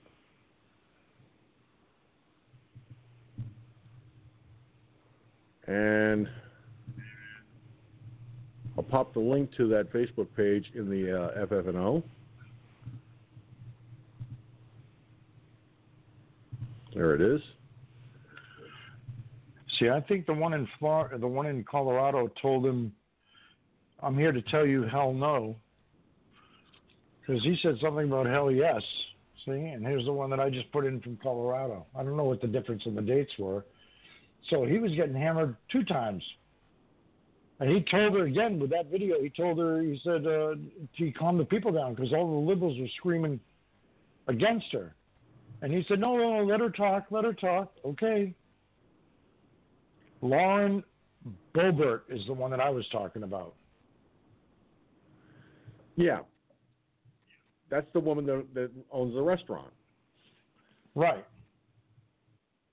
But Jennifer Harrison is with a group called AZ Patriots. And like I said, I put the link to the Facebook page in the FFNO. And, oh boy. What date did she do it? What date did, because it says, this was around September 20th when the one in Colorado happened. That was in Aurora, Colorado. This happened recently, very recently. All right, see, so he got nailed twice. It happened in Phoenix, Arizona. Oh, see? So, yeah, the town hall meeting in Phoenix, Arizona, where Jennifer Harrison confronted him. Oh yeah, and he said even there, let her speak because they were trying to shut her down.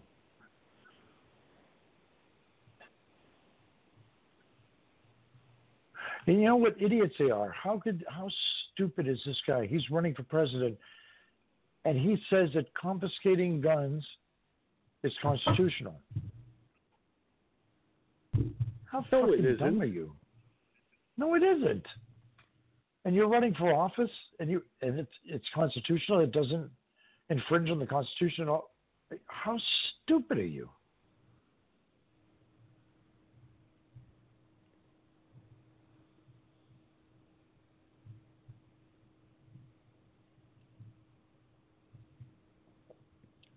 Now, according to Jennifer Harrison, she said that Democrats don't address what the mainstream voter is concerned about, that is people coming here illegally, which, she's right. And when she made the statement, you're not getting our guns, the AR-15 is no more deadly than my Ruger 45. Yep. And what Beto O'Rourke said was, hell yes, we're going to take your AR-15, your AK-47. We're not going to allow it to be used against our fellow Americans anymore. I'm like, this guy is a fucking lunatic.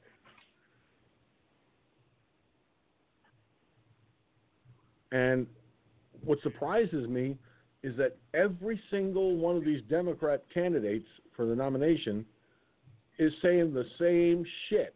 They're all saying the same thing. There's nothing. They're not differentiating themselves from each other.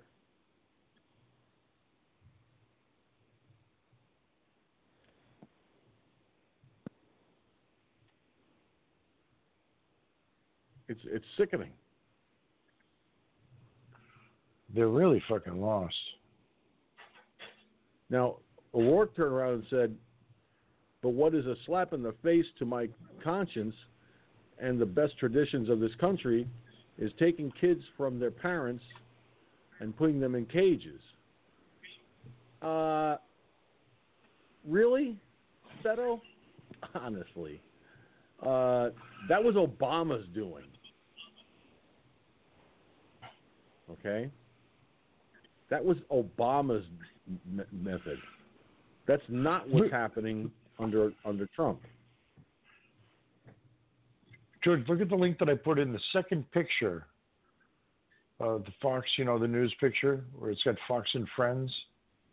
It's got a picture of some lady with three people standing there. Look at the headline on it.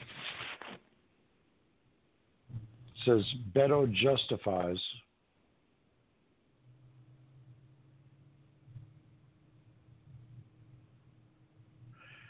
These people that are running, the Democrats in general, even when they're confronted with the truth, the facts, everything that's out there, it's easy for anyone to see it, but they refuse to admit. They're just blind. It is a cult.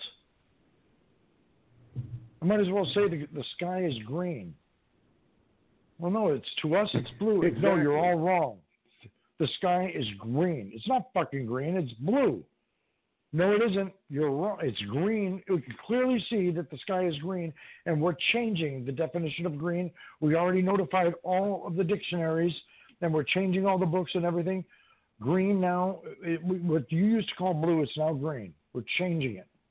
We've interpreted it correctly, and we're right. You're wrong.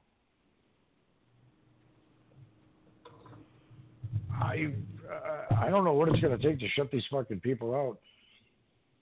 Maybe it's going to take retired SEAL teams to start doing midnight visits and have long conversations with some of these people or something to get them to change the way they think and start seeing reality. Either that or The Sopranos. I don't know.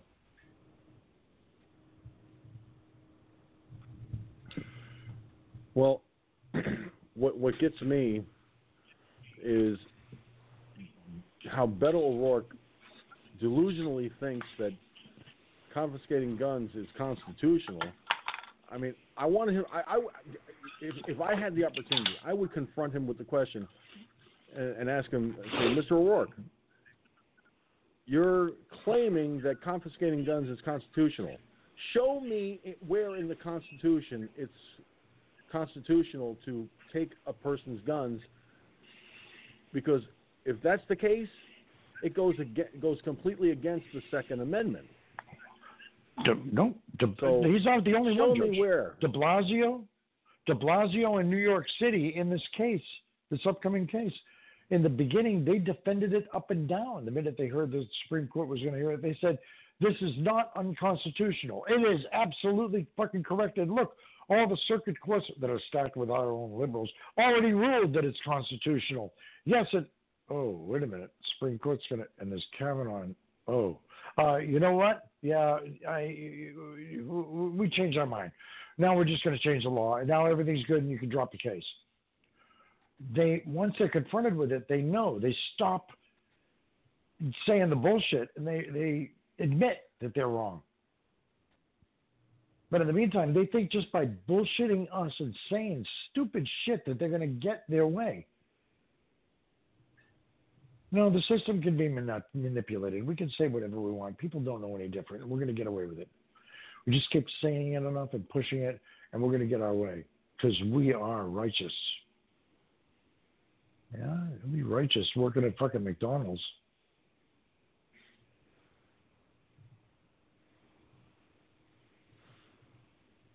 Man, I wish I had enough energy and I was younger. I think I would have run for office. If I was younger, I really would have.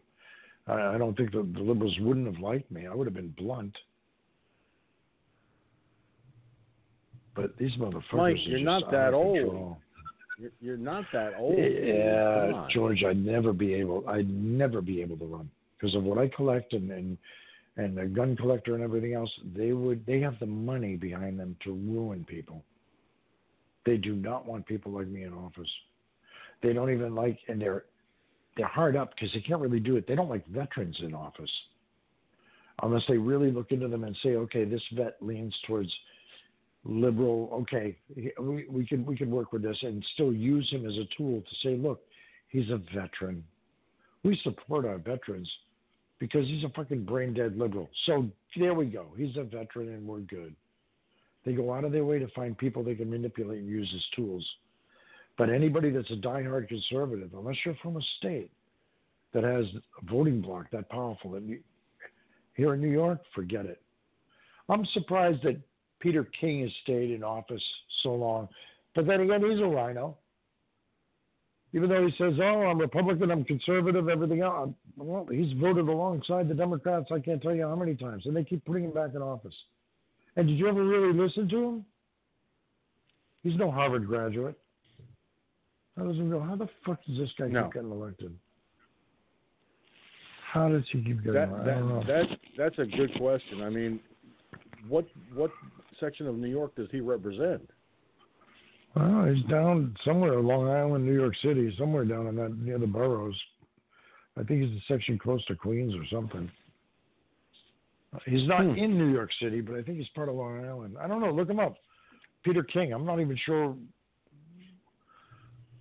what district he's from, but he's down there. But they keep reelecting him. But he's a rhino. He's not a real, true Republican, and he's anti-gun. That sounds conservative to me.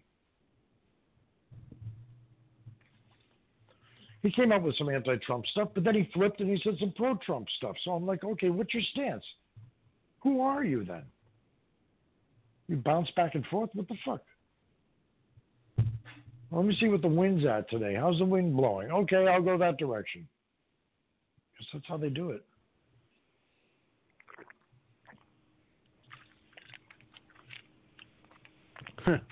I put in Peter King, I come up with a sports writer.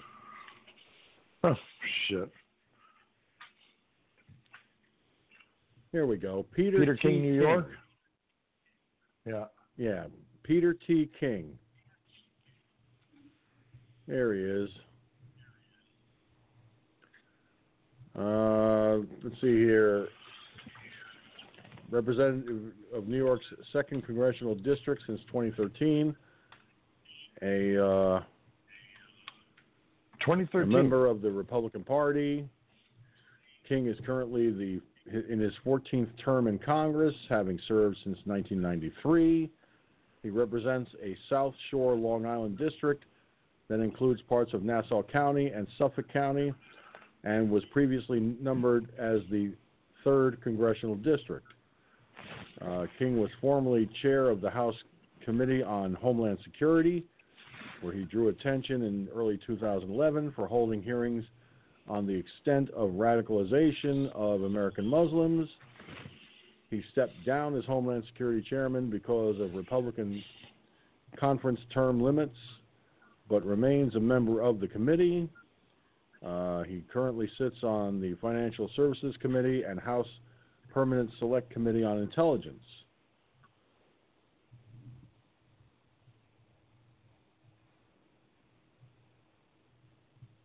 He preceded Robert J. Mrzak, I think it's Mrzak.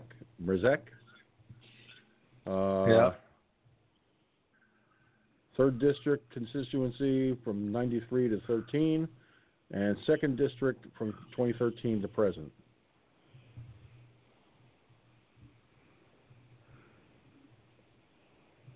So, yeah, this guy is a loudmouth rhino. Yeah, look at this. Look at this right here. He's in the FFNO.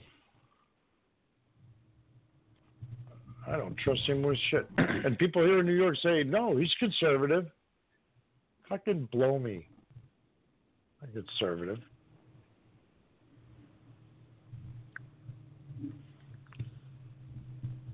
Peter King is the first Republican to sign on to the assault weapons ban. Oh, brother. See what I mean? Sure. Look at his quote. Knows nothing about it, and yet spitting out bullshit. They are weapons of mass slaughter. This is what King said shortly after his backing became public on on the Congress website. He said, "I don't see any need for them in everyday society." Really? So competition shooting doesn't factor into this, I guess, huh? Huh, Petey boy? No.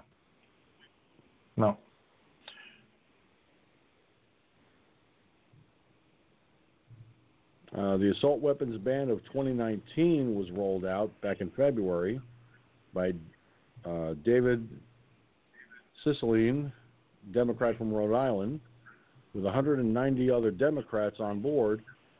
An additional 11 lawmakers signed on after mass shootings in El Paso and Dayton, Ohio. Left dozens of people dead and many more injured. King being among the most recent. Right. And he claims to be a conservative, and he's a fucking anti-gunner. And they throw it up to us. They say, well, there are Republicans that have a brain in their head and that are conservative and they're anti-gun, like Peter King. And I told them, I said, who are you kidding? He's not a real fucking Republican. He's one of yours wearing a Republican name tag. He's not fucking conservative. He doesn't know anything about it. He doesn't count. He's not a real Republican. He's not conservative at all. That doesn't fucking count. But it's part of the game.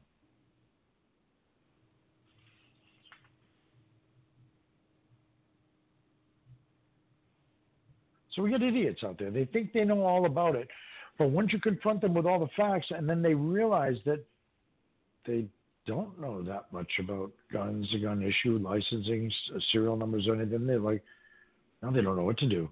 Oh, my God, then what do we could force all those guns to have government serial numbers on them. Yeah, okay, there are millions of dollars worth of guns, millions and millions in collector value out there. And you think you're going to go destroy? That'd be like saying people that collect antique cars, we want the registration burned into the paint on the hood of each antique car that's out there, how well do you think that would fucking go over?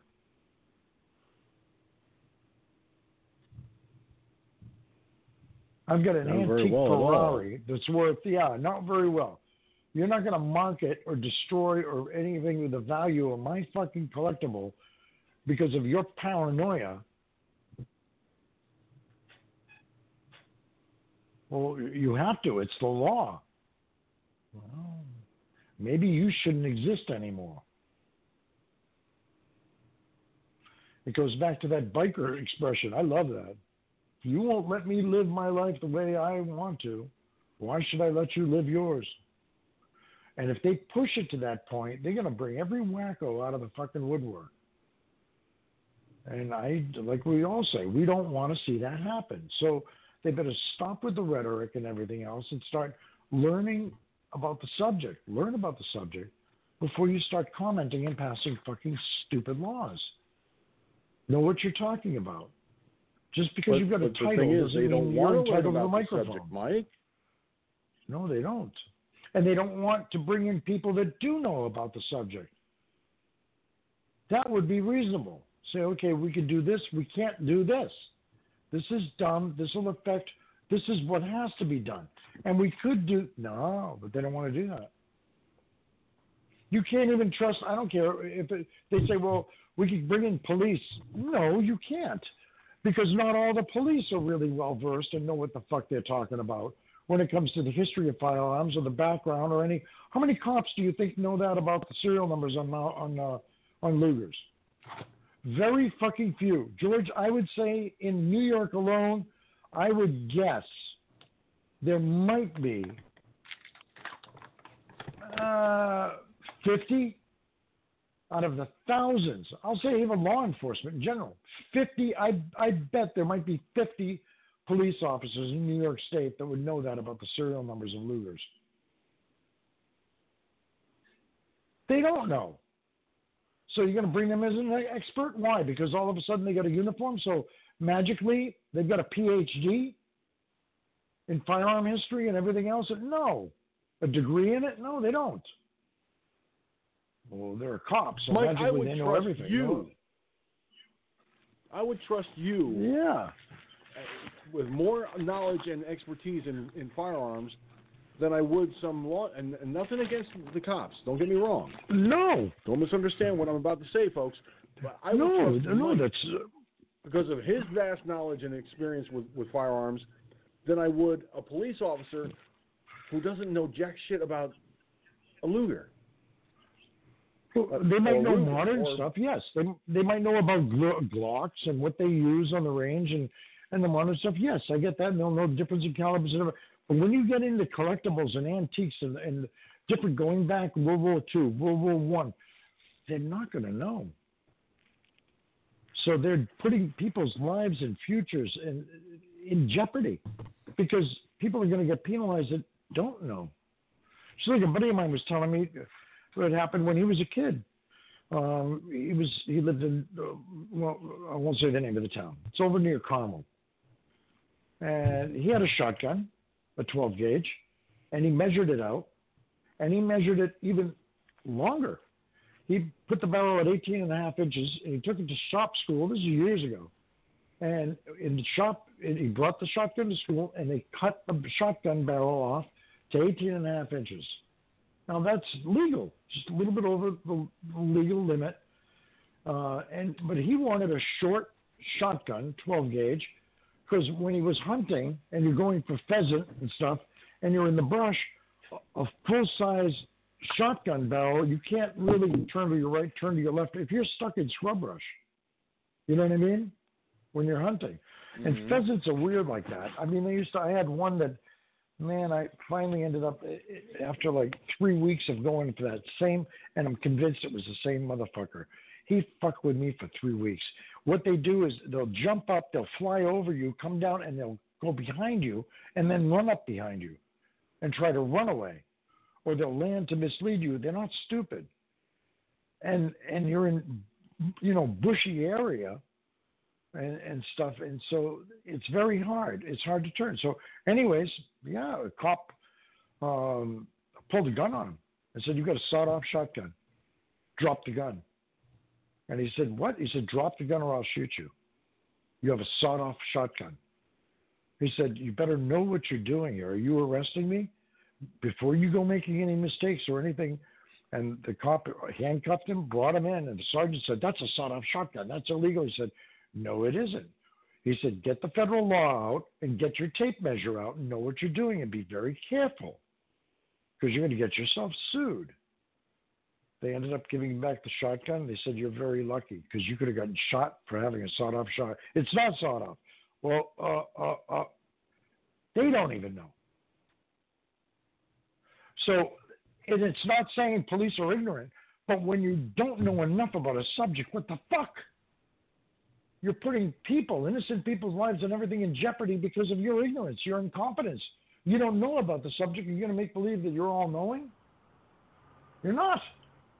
I get into that argument with the attorney who was the liaison, remember I told you, with Governor Cuomo, who was a state police attorney from their law department when they first put the law in effect with the SAFE Act. And I said, I've got all this belted ammunition, World War II, sealed up for Vickers. They're on canvas belt. It's original, 1943 dated. And I said, if you think I'm going to take a pair of scissors and cut those canvas belts into 10-round strips to keep you happy, you're out of your mind. He said, no, that's not our intention at all. You're a collector. We don't care about. We're not going after collectors. I said, yes, but the problem is your police officers don't know the difference. They're not trained. I said, I could right now, in front of you, I could put an MP5 magazine next to a PPS 43 magazine, and could you or any of the officers tell me the difference of which magazine is 50 years old? No. And he said, well, that's true. No, okay, so now what happens? I get arrested, brought to jail, and it costs me $20,000, $30,000 in legal fees and everything to prove I'm innocent, and I'm paying it because of the police officer's stupidity, and what do I get, a Christmas card from you saying sorry? No shit. I'm back. Hey, Mike.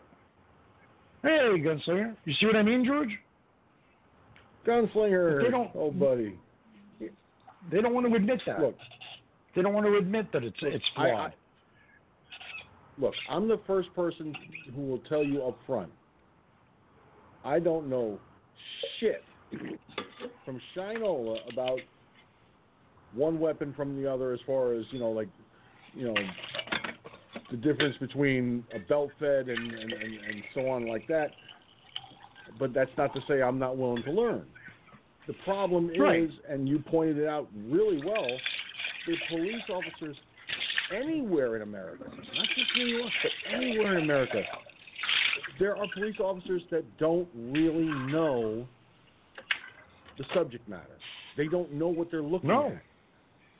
So when it comes down to, and what it really pisses me off about, is that when you have law enforcement that don't know what they're fucking talking about, the people that get screwed over are people like you and I. Yep. Now mix that with certain police officers that have an arrogance that comes with that badge. Well, I'm a police officer and I'm all-knowing, and I'm going to tell you that's illegal. No, it's not illegal. I got into an argument with a state trooper years ago out of the Ansville Barracks over there before they moved. And this guy stopped me with my World War II Jeep. And this guy was a jerk.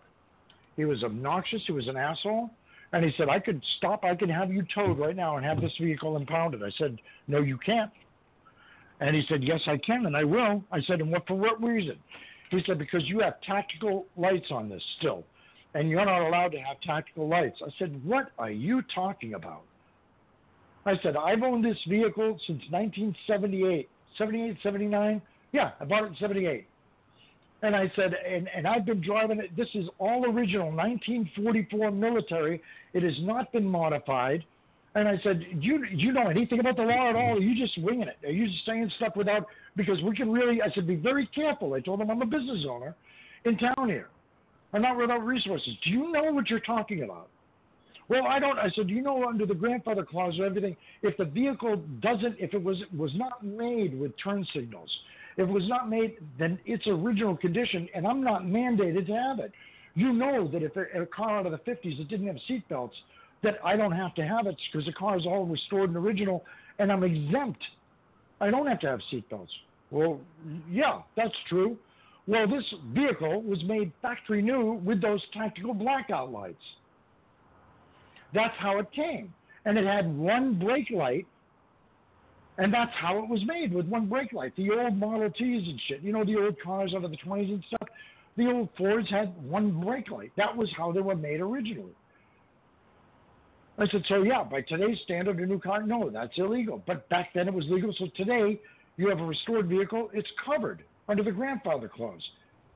Now, you're going to tell me that it's illegal for me to have tactical lights on this? You're not in a combat zone. There's no legal reason for you to have those. Do you see the arrogance? Now, he refused to back down. I went into the sergeant, the desk sergeant, the next day. He wrote me a ticket.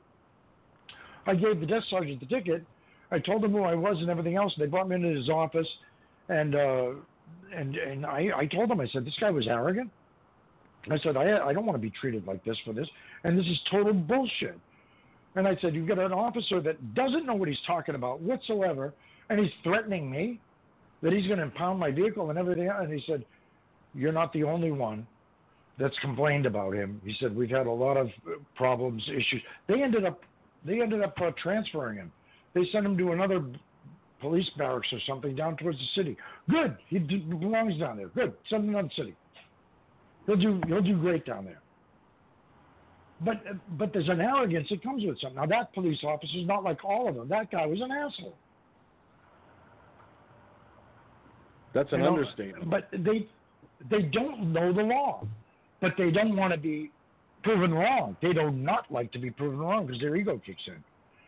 Well, I've got this badge and I've got this fancy uniform and I don't have to listen to you. No, fuckhead, you're wrong here. Okay, I'm not a sovereign citizen. I'm not playing that game with you, but in this case, you're wrong, and especially with guns. You're fucking wrong. Well, in those cases, people like that don't need to be a fucking cop, okay? I mean, they don't need to be that fucking attitude. They do not need to be a cop. Don't be a goddamn dog catcher or a trash picker-upper or something. You'll be better suited for it, okay? But as a law enforcement authoritarian position like that, shit. I mean, you could sit that motherfucker. Yeah. I mean, what my neighbor did, out of the whole thing, and he did it in a way where we didn't have to modify the Jeep.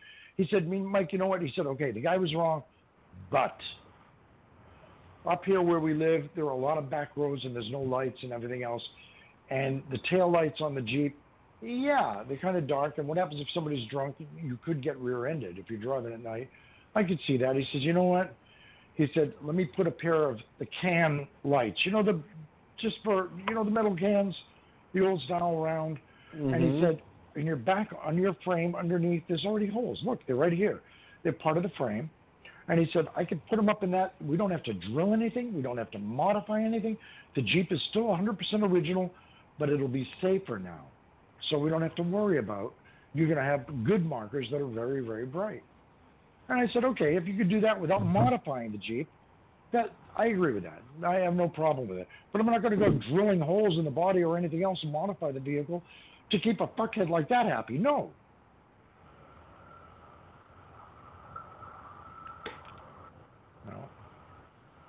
It's one thing for a state trooper or even a local law enforcement official to pull you over for legitimate reasons.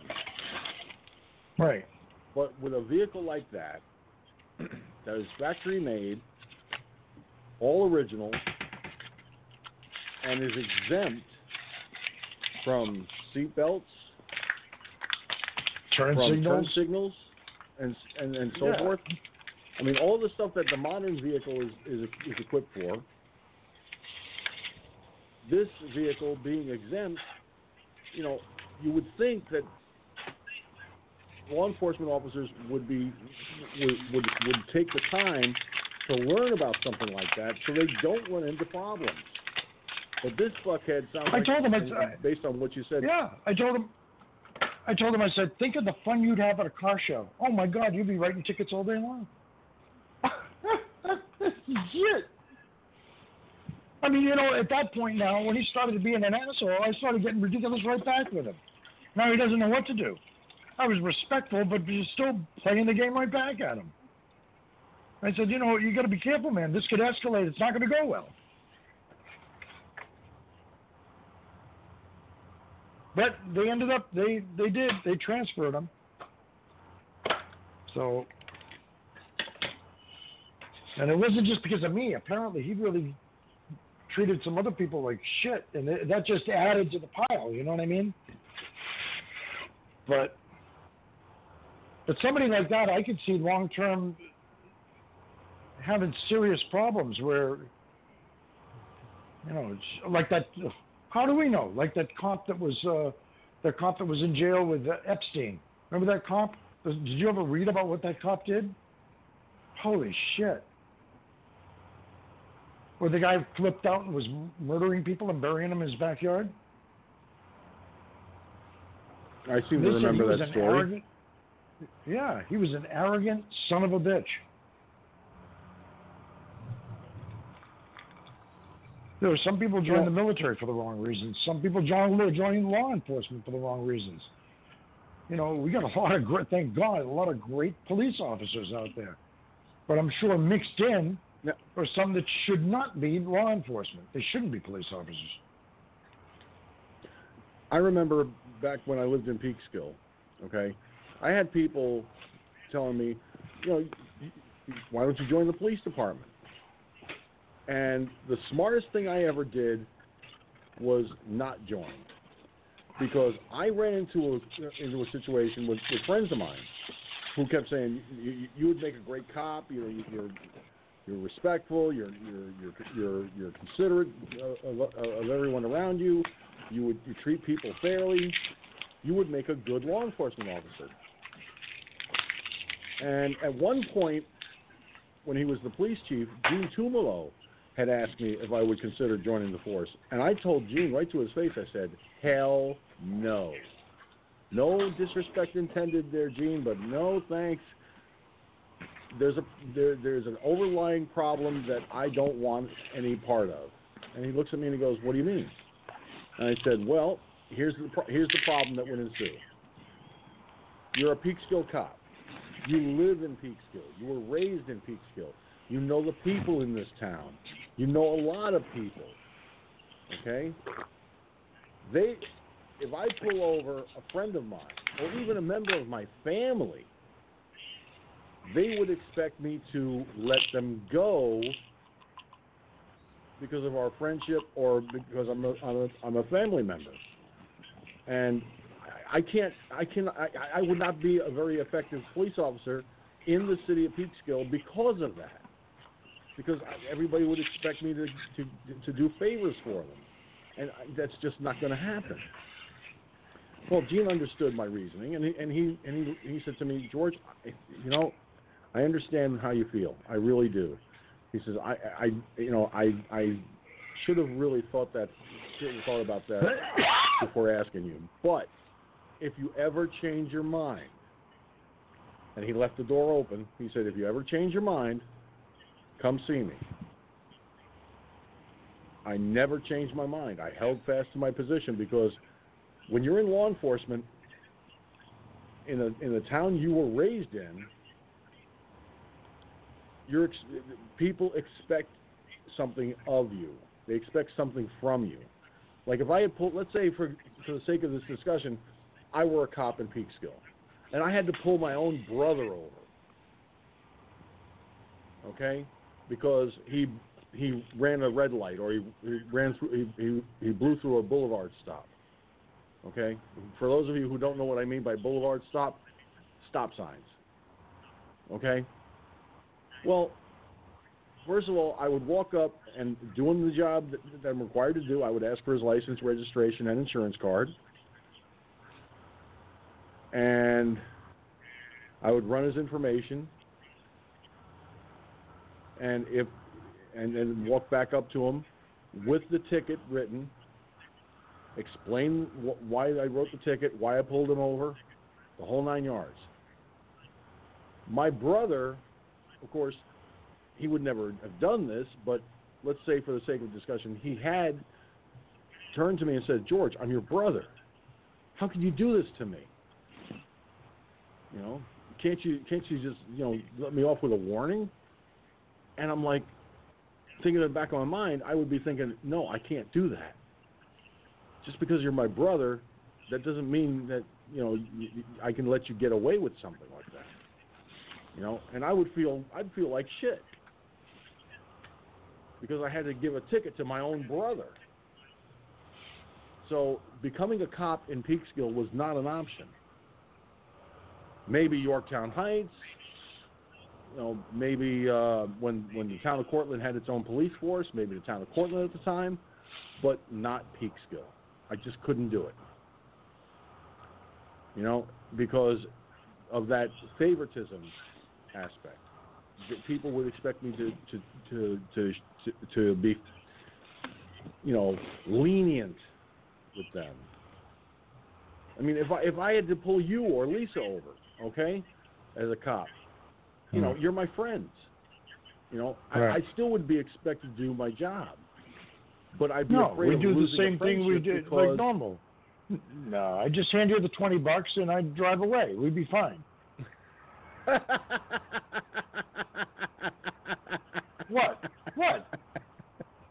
That's how it works. We're in New York. That's bribery, sir. No, this is in New York. That's standard operating procedure. That's standard operating procedure in New York.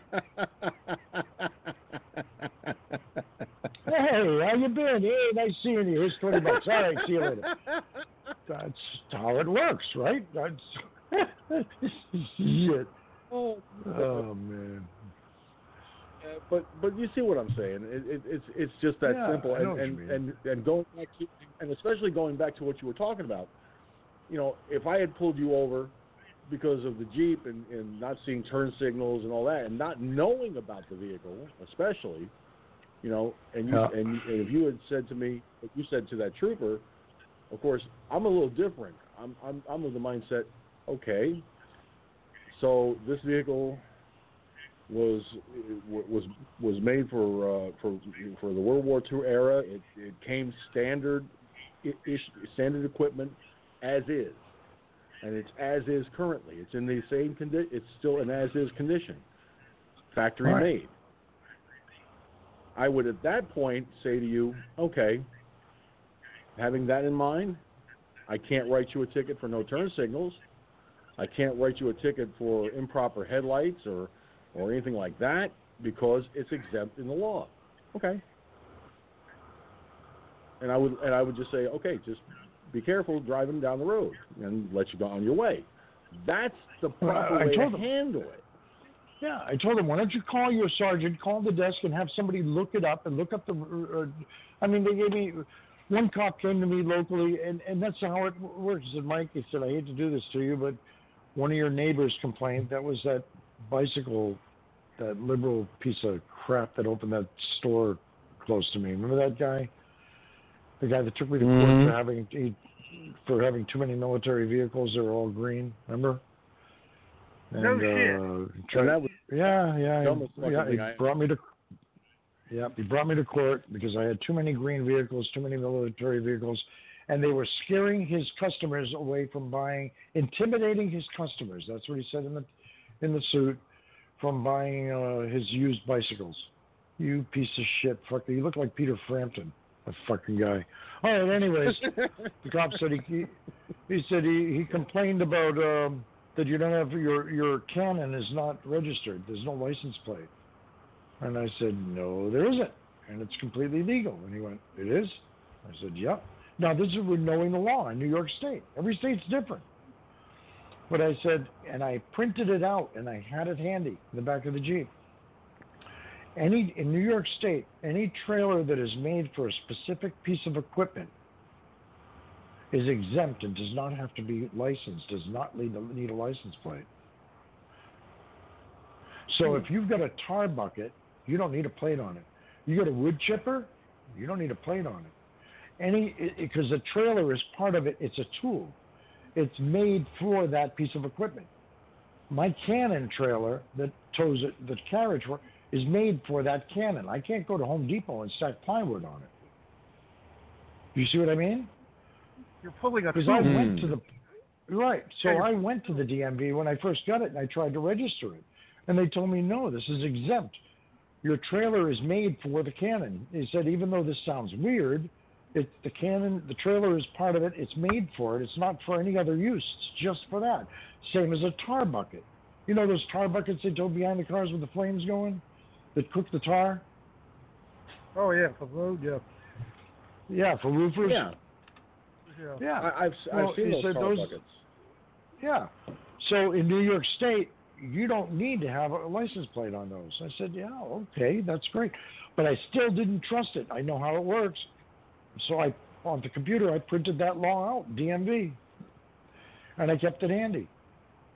And I've had to pull it out several times. And he took that, he said, this is great. He looked at me shocked. He said, I didn't know this. I said, no. He said, can I keep this? I said, yes, you can. I said, okay, you're done. Have a nice day, Mike. Okay. See, that ended well. He didn't know about it. He admitted it. I gave him the proof down the road. Next. Yeah. There's a lot of certain things that not everybody can know. This is a local cop that... Yeah. Right. This is a local cop who had a little bit more, respect and hearing what you had to say, and you educated him on what the law says you can and cannot do, da da da da da. So he basically was like, okay, cool. Can I keep this? Because he was very happy, to know this stuff, and that's the way a law enforcement officer should be when confronted with a situation similar to yours. Yeah, but that's not to say that they're all going to but there's nobody in the world, I don't care who the fuck it is, that you can tell me knows everything about everything. You can't. It's impossible. So what the fuck? So there's no room for arrogance to say you know it all. You don't. Now here come the politicians. Oh, they exactly. Do? No, they don't. I mean, look. I'll be the first to admit I don't know everything. Lord knows, I wish I did. I'd be a genius. But I don't know everything. But even a fucking genius doesn't know everything. That's willing to learn. But you see, I'm willing to learn. That's the important thing. Did you ever see? It's a running joke, but have you ever been to the Watson facility, IBM Watson facility, over there, Yorktown? No. You know where the place is, though. You know how big that place is.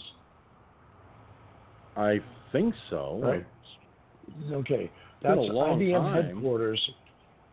The Watson facility there, named after like the founder, the main guy for IBM, and that's where they housed. I don't know if they still even have it. Big Blue. That was the computer that played chess. Remember?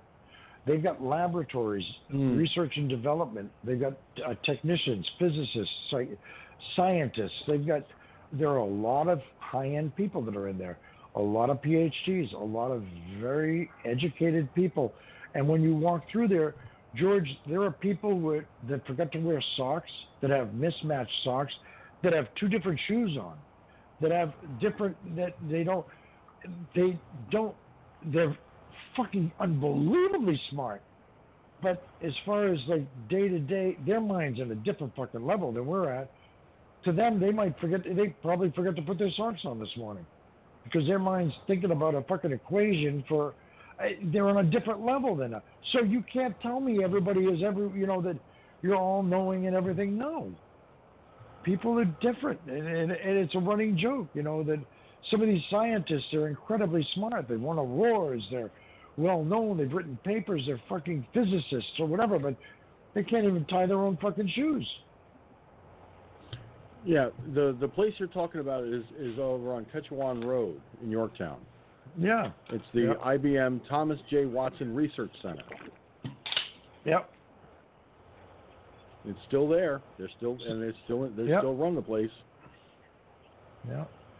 So, when people say no, there's no such thing as all-knowing. And you can't make one law that's going to cover everything, a blanket law, because you can't legislate human behavior, but they don't understand that. But they're trying their damnedest, and they're pushing it, and they're pushing it. We are not robots. It's not going to work, and it's going to come back at them. So, well, as a matter of fact, I have a satellite view. I'm going to see if I can bump it up a little bit to make it a slightly bigger image. I'll take a screen capture of this. This is the, and I'll show this on the on camera too. The IBM, the Thomas J. Watson IBM Research Center in Yorktown Heights. Let me just. There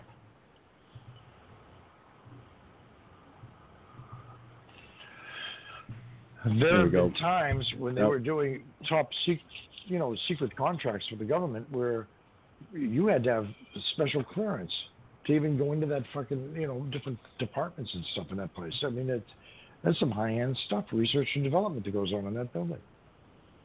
But that's the same with any corporation. A lot of corporations around the country, McDonnell Douglas and everything else. And so you've got unbelievable, some of the people with degrees and how smart some of these scientists are and stuff, the engineers that are working in these places. But are they experts with everything? No. I just put in the FFNO News and Topic Room the picture, the satellite picture of the Thomas J. Watson Research Lab in Yorktown. And folks, you're seeing, for those of you watching on the video feeds, that's the satellite view of what we're talking about. This place is the home of Big Blue. It's still there. Oh, it is. All right. It is still there. I think Big Blue was one of their biggest accomplishments for that facility. So I can't see them moving it. I mean, I think that beat that chess champion in a game of chess, that Russian. Didn't it beat the guy? Mm-hmm. Yes, it did. Yeah.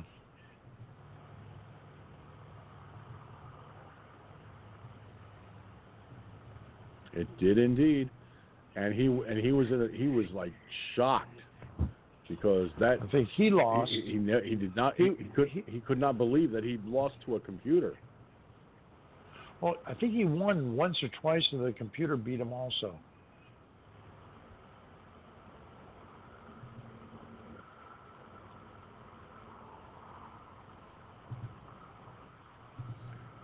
But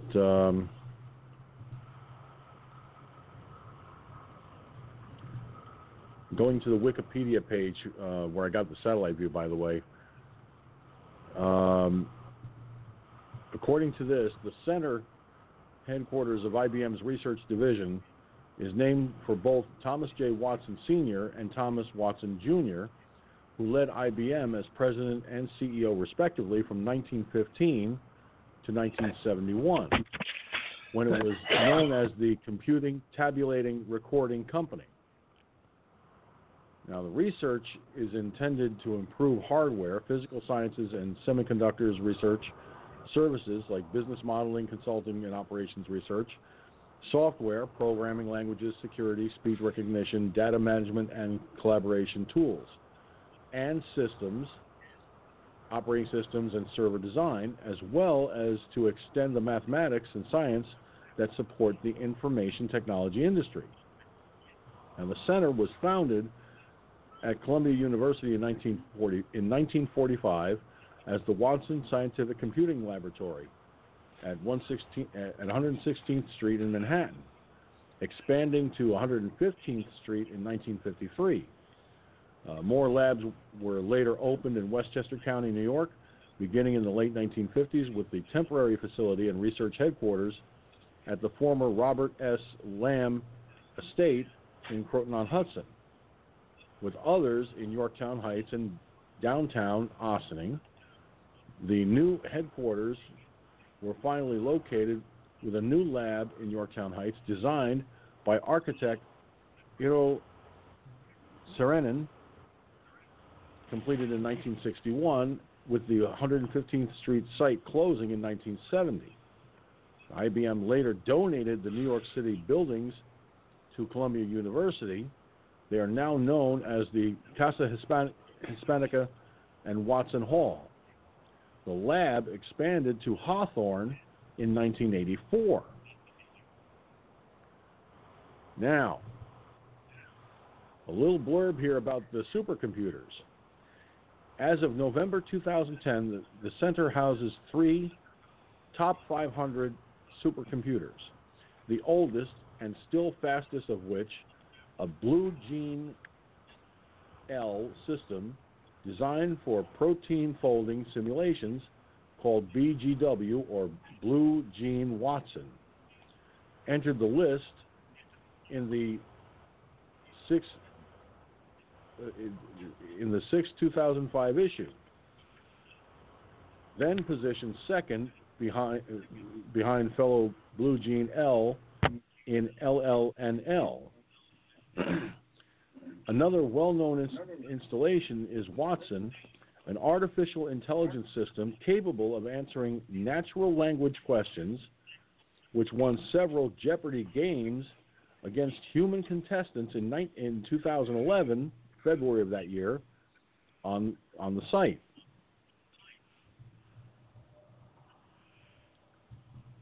So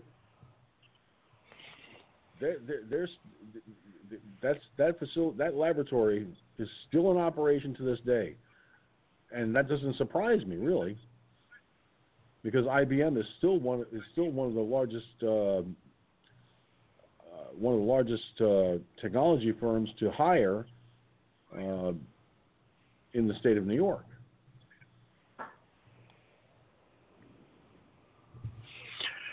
It's funny, in that little blurb, they don't admit anything about their role in World War II, do they? That's kind of interesting.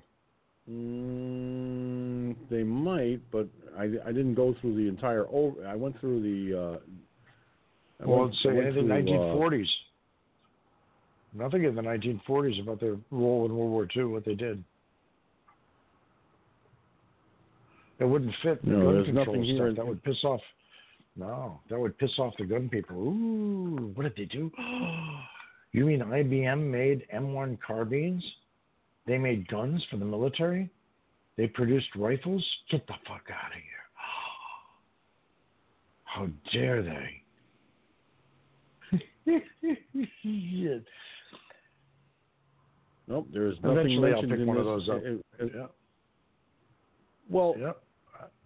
It probably mentions do a search. in type in IBM.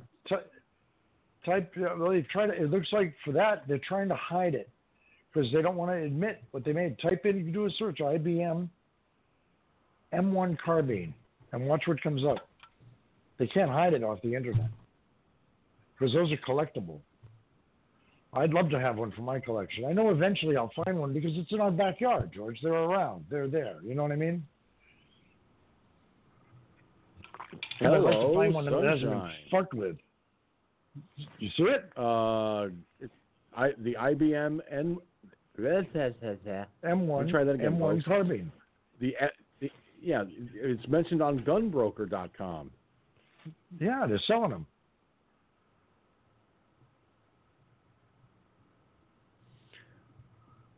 Of the estimated 6 million M1 carbines produced from 1941 to 1945, the 346,500 carbines made by IBM was a small percentage. IBM only manufactured the standard configuration M1 carbine. They did not produce the M1A1, folding stock paratrooper, or the Select Fire M2 models. Right. And that information is from smallarmsreview.com. But see, they hide that. They don't want, that's not liberal information. We don't want to piss off the, oh, how dare they? They made guns. They're merchants and they're death merchants. Oh my goodness. Honey, sell the stock quickly. I don't want any IBM products. Here's something from Wikipedia on the M1 carbine. I'm putting it in the FF&O news and topic room. Man, you're learning gun stuff tonight, George. Fucking left and right. No shit. Now, let's just read the first 3 paragraphs of this one, and of course, you all can look at it in your leisure. The M1 carbine, formerly the United States Carbine Caliber 30 M1, is a lightweight, easy-to-use 30 carbine, which is 7.62 by 33 millimeter, semi-automatic carbine that was a standard firearm for the U.S. military during World War II, the Korean War, and well into the Vietnam War. The M1 carbine was produced in several variants and was widely used by not only the U.S. military, but by paramilitary and police forces around the world. It has also been a popular civilian firearm. The M2 carbine is the selective fire version of the M1 carbine, capable of firing in both semi-automatic and full automatic. The M3 carbine was an M2 carbine with an active infrared scope system. Despite having a smaller name and appearance, the M1 carbine is not a carbine version of the M1 Garand rifle.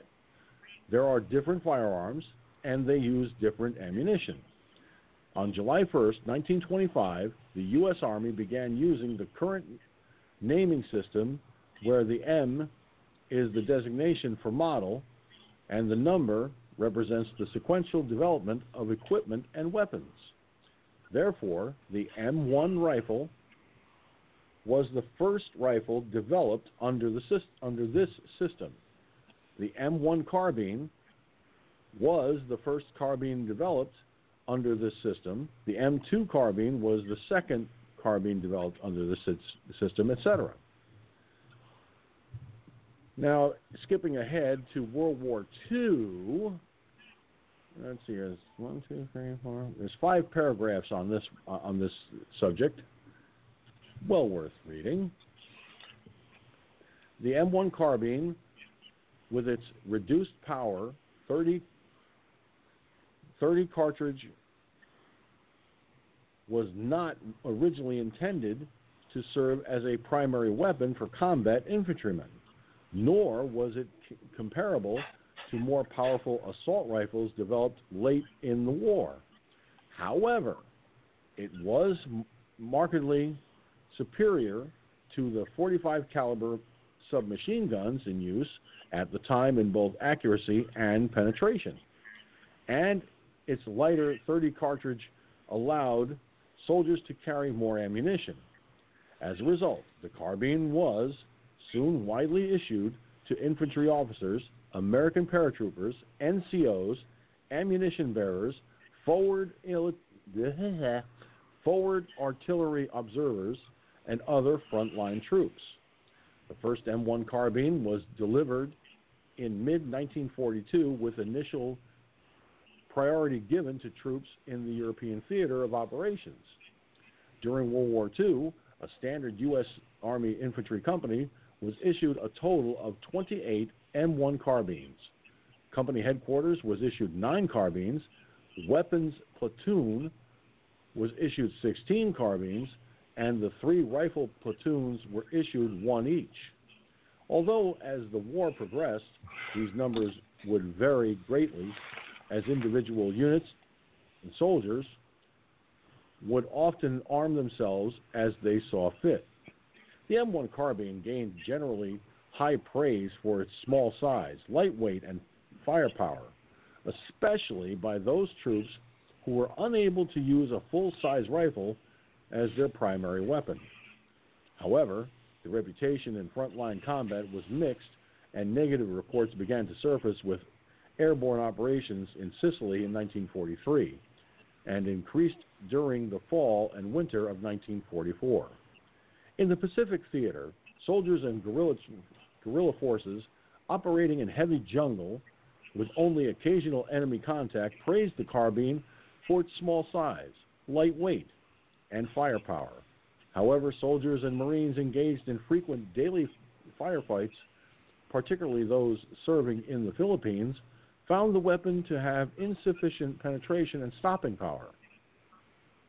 While carbine bullets would easily penetrate the front and back of steel helmets, as well as the body armor used by Japanese forces of the era, reports of the carbine's failure to stop enemy soldiers, sometimes after multiple hits, appeared in individual after-action reports, post-war evaluations, and service histories of both the U.S. Army and the U.S. Marine Corps.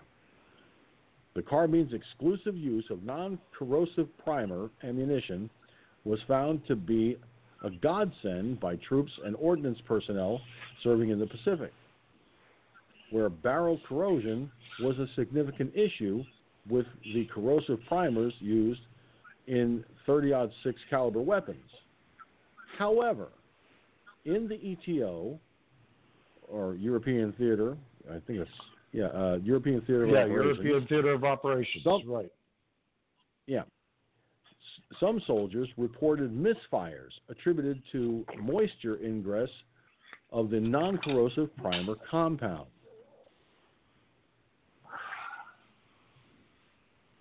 Now, there's more information that in this, of course, selective fire version, infrared sight versions, talks about the Korean War, the Vietnam War, British Army, German Army, Japanese GSDF, Israel Defense Forces, French Army, South Vietnam, South Korea, Philippines, Latin America. There's a lot of information on this weapon that's in this go to your images. Go to your images of the receiver. Go to your images of the receiver. Find a picture where you're looking down on the top of the rifle. Look at the back of the receiver, the back of the top where it would touch the wood, of the stock. And that's where they put the marking with the name of the company, with IBM. And read how they were marked, George.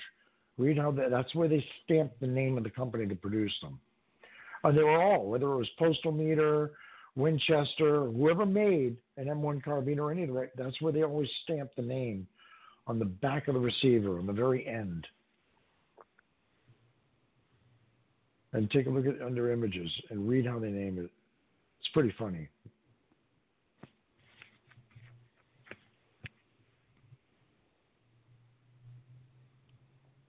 Where did you put this?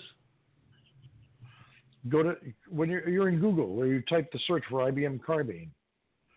You click the button on Google that says images, and then you'll have a whole bunch of images to choose from, and find a picture that shows the back of the receiver. I can find one for you if you want. Hang on a second here. I've got the M1 carbine on the right-hand side, more images and so forth. And it's you scroll down until you see a picture. Scroll down until you see a picture of the top of the receiver with the markings.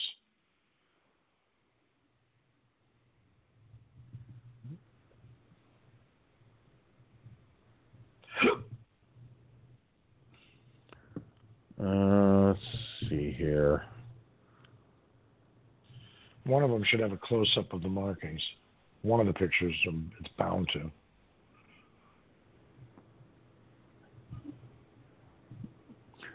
Okay, you're talking about the markings over by the receiver? On the top of the receiver, stamped into it, stamped into the metal. IBM and carbine markings.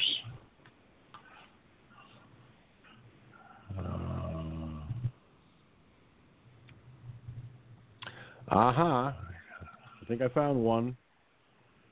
See it? It's right on the top of the receiver, just in front of the in front of the with sight. the wood, right at the end. Right. See it? Right on the end, right in the back. Oh, hang on a second here. Let me open this up. Zoom in on it. It says IBM Corp, and it gives a bunch of numbers. Right. IBM stands for International business machines. So the soldiers used to say, "This is my international business machine. This is how I handle business." Can you blame them? I can't. I think it's pretty great. It's a good. Yeah, you're right. It's your international business machine. Yeah, this is how we negotiate.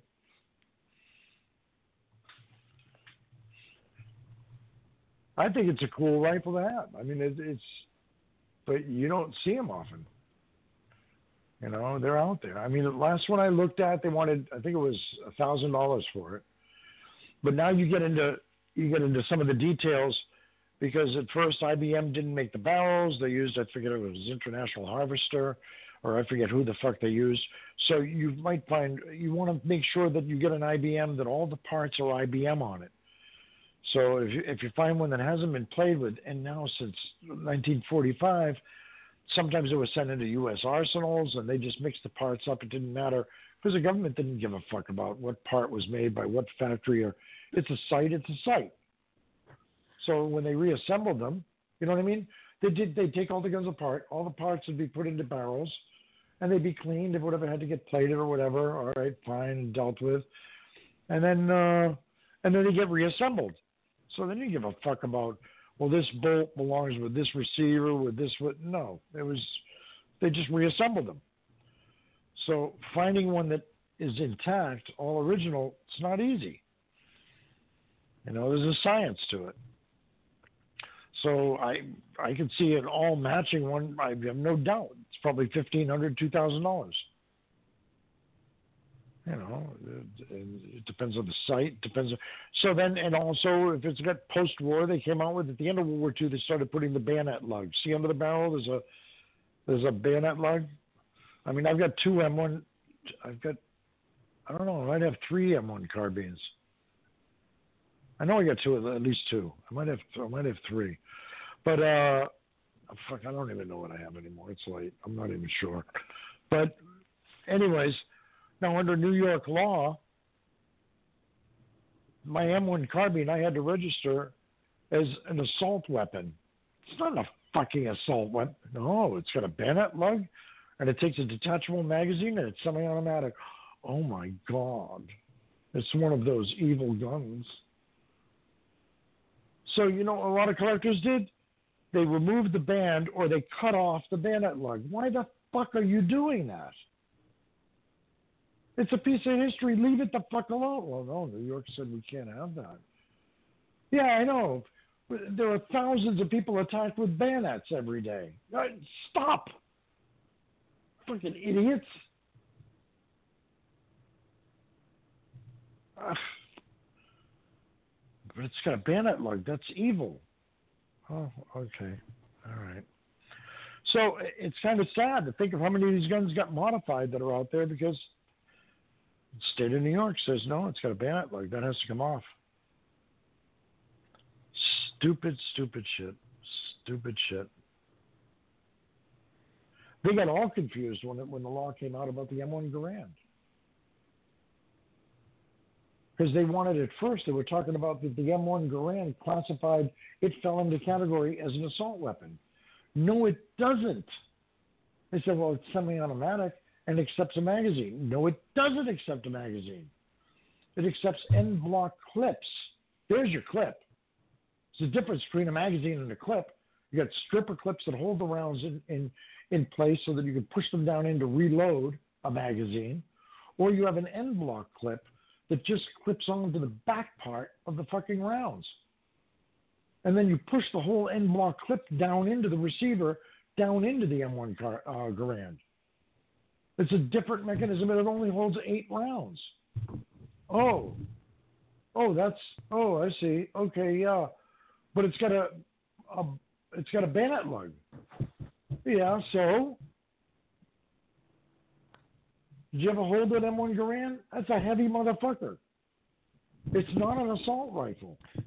Didn't you bring an M1 Garand to the PC? Didn't you bring one of those to the PCFOA once? No, I didn't bring a Garand, but I think I will. I think next time I will. I'll bring a couple of them. I think that might be a good idea because I don't remember ever holding one. I when I was at your house on a few occasions. So, yeah, they're heavy. Yeah. Well, hey, listen, those two you brought to the last PCFOA, those weren't exactly light, you know. No, they're not. But New York State, the politicians know what they're talking about. Well, they make up these fucking stupid shit, and they have no idea. M1 N block. Here, I want to show you what an N block clip looks like for an M1. Here we go. So you can see what the fuck these look like. Now, this is why it drives a lot of us crazy when people keep saying, no, it's got a clip. No, it's not a clip. It's a fucking magazine. Well, if it's an end block clip, it's a different thing. That's different. Or a stripper clip. If this will let me in here, Facebook. Come on, Facebook. Get off your ass.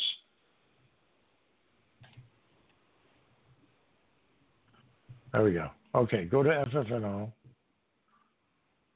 All right. While I'm doing that, we've got just about 9.5 minutes left on the live side of the Blog Talk Radio broadcast. If you have not called in at this point in time, now would be a great time to do that by dialing 347-945-5747. Again, the number is 347-945-5747.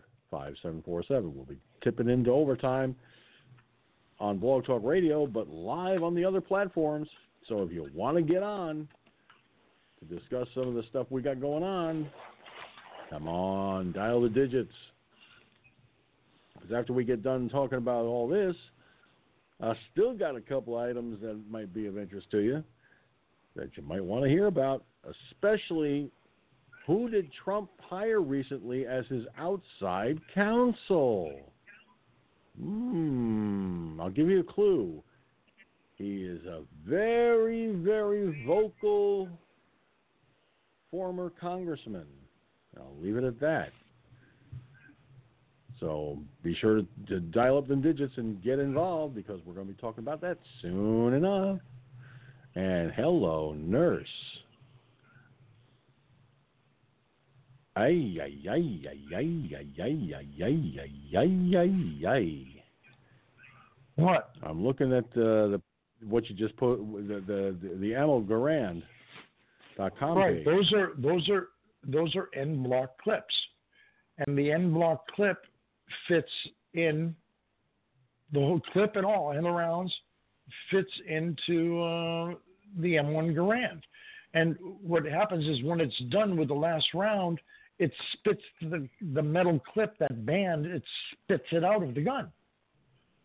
And then you have the myth about them saying, well, the enemy could tell when they hear the bing, from the clip being ejected from the gun that you were out of ammunition. And there were stories about that. But in the din of battle, in the background noise of battle, you're not going to hear bing coming out of it. No, in that case, I don't believe that story. But anyway, there's a story, and you've got to learn respect with the M1. When you reload an M1, you take your thumb, and you push that whole fucking block of 8 rounds with the clip down into the gun. See what the second now that I put in there? Now, if you're not fast and you don't know how to do it, there's a trick to it. Then the minute that block clears the bolt, that bolt slams forward fucking 300 miles an hour. So if you're not fast, that bolt's going to bite your fucking thumb and you're going to bleed. So that's what they talk about, an M1 thumb. So you learn how to do it. You see it? The second one I put in?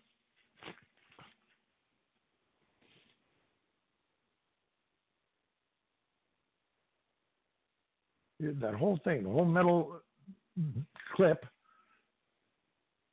fits down in there.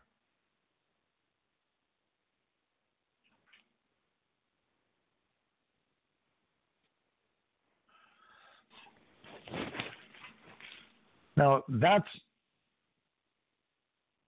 an M1 clip. Now, I want to show you what a stripper clip looks like. Okay. A stripper clip is different. A stripper clip is made so that some of the older rifles, like Mausers or whatever, have a built-in little magazine that holds the rounds down inside them, like a bolt-action rifle. And then you reload them. There's a little cutout where a stripper clip fits in. And the stripper clip is a straight bar that holds the rounds in a straight row. And then what you do is you put it in place, and you put your thumb on top of the bullets, on top of the rounds themselves, and you push the rounds themselves down in. And that stripper piece of metal, the stripper clip, stays on the top, and you take that out and throw it away. All the stripper clip does is make it easier for you to reload the gun faster. You see what I mean? They slide. The bullets slide off that little strip. They go right down into the gun. You're done. And then they have other stripper clips. So in a sense, it's almost like a speed loader. Well, a speed loader. That's all it is. And they have some stripper clips that, man, they might have like, I don't know, 20 rounds on it or something. And they're made to reload the thing fast. So there's a difference between an end block clip and a stripper clip. You see what I mean? Then we have magazines. Now we get into the magazine that holds the ammunition, and you change the magazine. Now you see the differences? Mm-hmm. And you have politicians, that say, high-capacity clips. No, you dumb fuck. Politicians are about as smart as a broken light bulb. You know that as well as I do. But do you see what I mean? Now you can see outright the difference. Mm-hmm.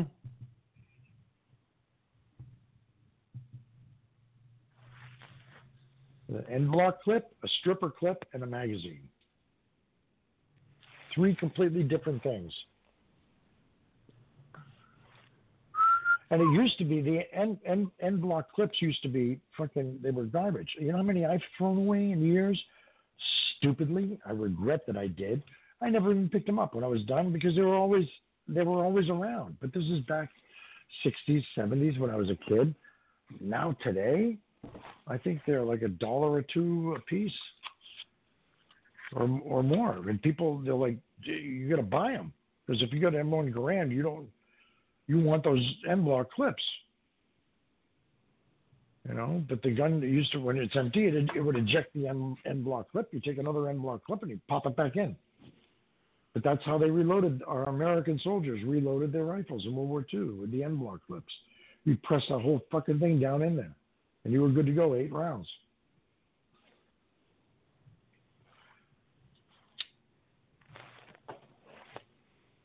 And basically what they did is after World War II, they redesigned, they came out with the M14. This is basically, in my version, my civilian one that I have, my big sniper is an M1A. It's that rifle, which is like an M1 Garand with a detachable magazine. A couple of other differences, but basically, to explain it. So you don't use the end block clip anymore. Now it takes a whole magazine. See what I mean?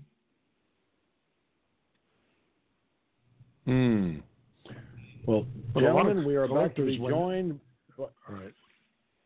Yeah. We are being joined by our friend in Alaska. Boyd has arrived on the scene. Hello, Boyd. Hey, Boyd. Hi, guys. How what you doing? Doing great. Sitting here eating some chips. Trying to keep the dogs off of me. Happy puppies. That sounds like fun. Yep. Yeah. Yeah, anyway, if I remember correctly, when I was in the Army, we used stripper clips to load our magazines for yep. the M16s. M16s, yep.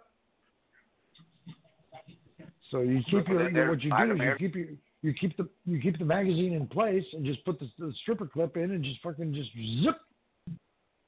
and load that mag fast.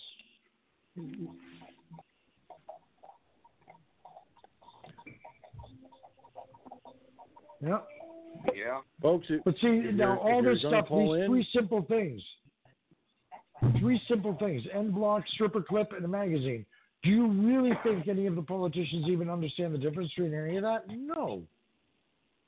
If they could, they'd ban stripper clips just because it's ammunition related and they don't understand it, but it's a high capacity feeding device, so let's ban it. They don't. Yeah. They have no idea.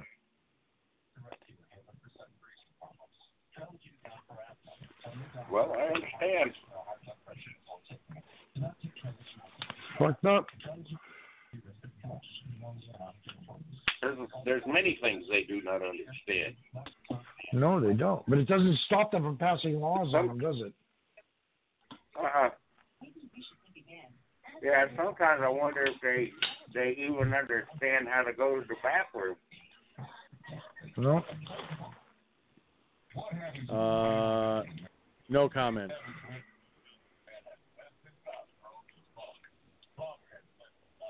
Oh, no comment on that one, Boyd. Sorry. No, I'm not gonna. I am not going to go there because that's getting a little bit personal, you know. Just a little too personal.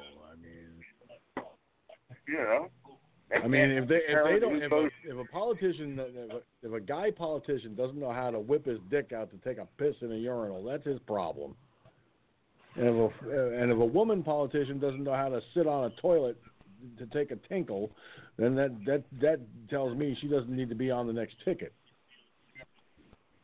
Yeah, well, that doesn't mean jack shit, you know, because the way their bathroom bills are passed, they don't know which end is which. No, they don't. Tell me about it. It's like, oh God, really? Unbelievable.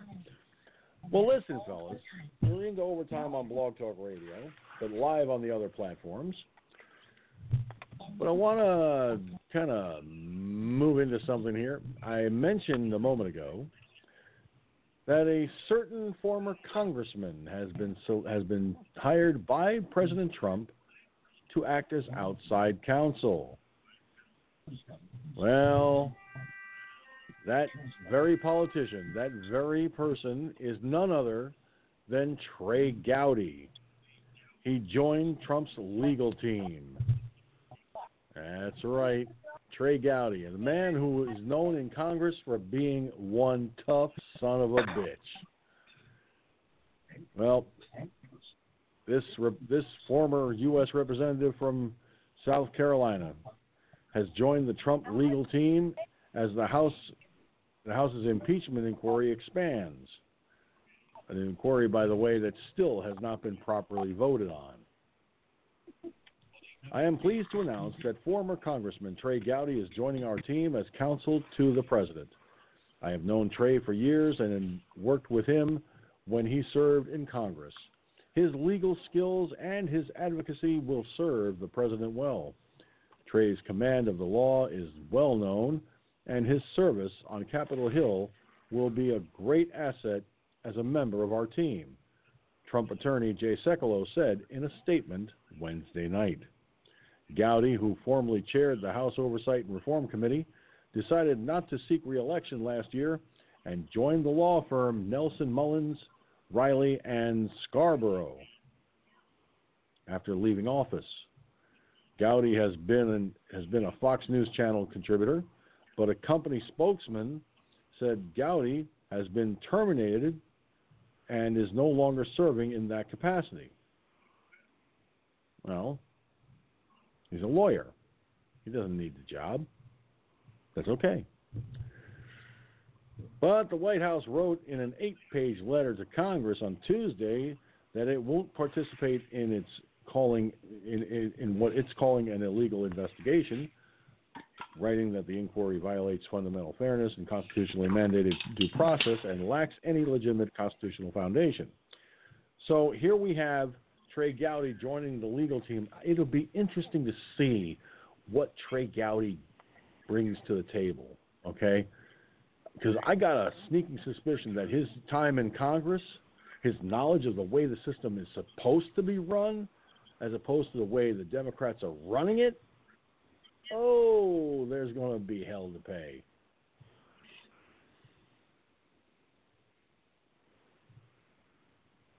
Believe me, there's going to be hell to pay. So what do you guys think of that one?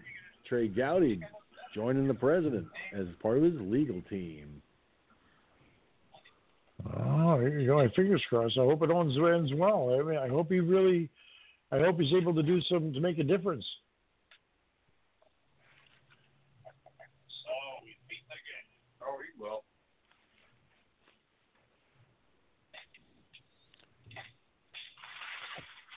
Yeah, I think he brings a lot of congressional experience to the table. His legal background, and I think that with that in mind, both his legal background and his years of experience in the Congress, that's going to put that. I can almost guarantee the Democrats are sitting there scratching their heads, going, "What the fuck are we going to do now?" This guy was one of us. And he was a congressman at one time. Now he's on the legal team. What the fuck are we supposed to do? He knows the way the system really works. I'm almost sure that they're scratching their heads trying to figure out a way to fuck him over. But that may not work, given his experience. But I'm a little pissed off with Fox News Channel. I'm a little pissed off with them. And I'll tell you why. Apparently, they put out a Fox News poll recently, dated from the 6th of October to the 8th of October. Should President Trump be impeached and removed from office? In July of this year, 42% said he should be impeached and removed. 5% said impeached but not removed, and 45% said not impeached. Well, fast forward to now, 51% are calling for him to be impeached and removed, 4% impeached but not removed, and 40% not impeached. Fox News, did you become a liberal station all of a sudden? Are you taking your cues from the Democrats all of a sudden? Seriously? And if this, unlike election polls, this one, people are going to watch your network and read your pages and see this, and they're going to be like, oh shit. Oh well, who's on Dancing with the Stars? Never mind that shit. People are saying he should be impeached and removed. Get out. Get off. Oh, well, fuck him. Get out. Because now Fox is showing that they're no better than CNN or MSNBC with this kind of a poll going out.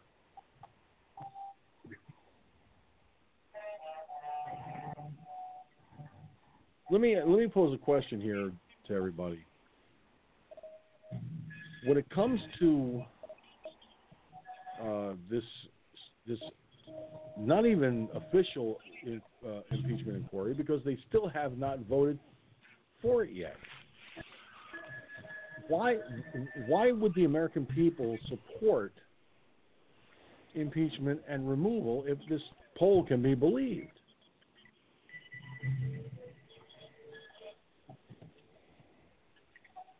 Especially among Trump's voter base.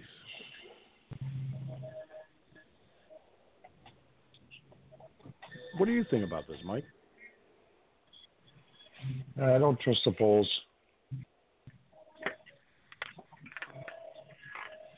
I don't trust them. What are you going to do? They keep throwing this stuff out there, and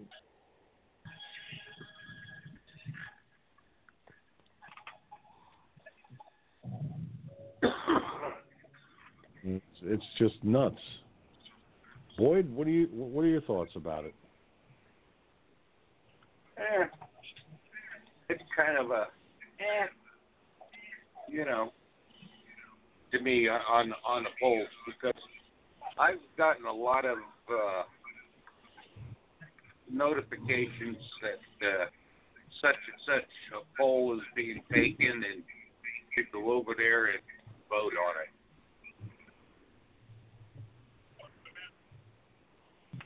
You know what I'm saying? And then then on some of them you can actually go out. If it's an online poll, you can vote. Multiple times. So it has a lot to do with how the questions are asked, who they're calling, and stuff like that. You know what I mean?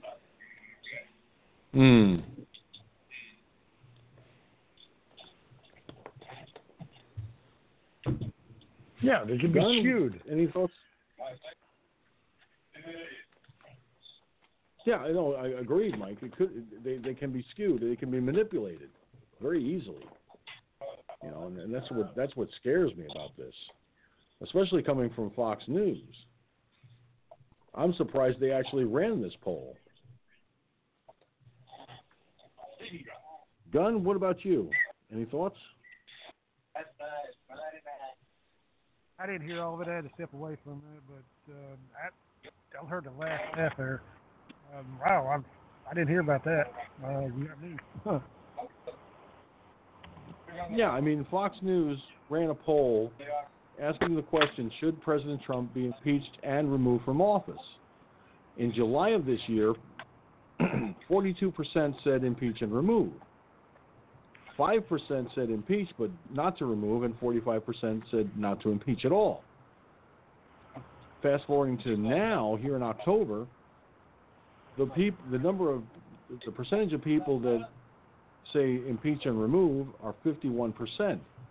Just to impeach, 4%, and not to impeach, 40%.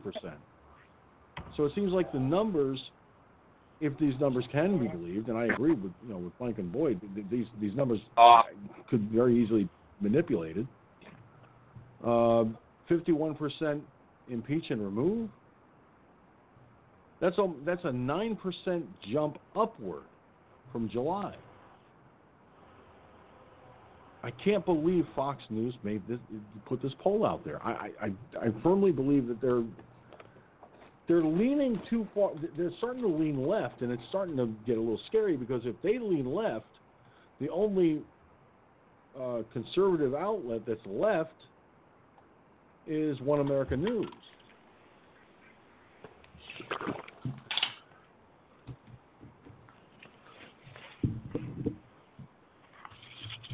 So, I mean, this is just nuts. And how are and people were watching more of Fox News than the other two. But if they're going to get the same kind of bullshit polls and everything else, they may as well just go back to watching CNN and MSNBC.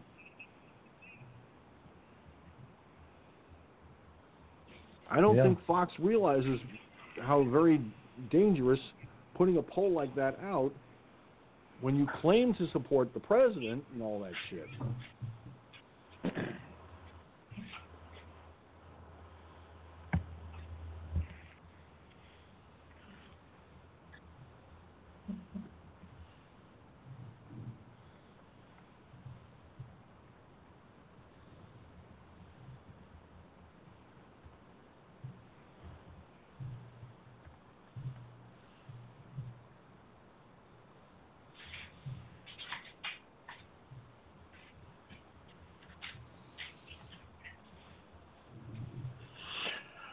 Same thing, another poll. Oh. It's sickening. It really is. But to get away from the politics for a moment, And this is right out. Oh, this is right out of Boyd's neck of the woods. Get a load of this. Alaska nurse practitioner, doctor charged in opioid distribution scheme.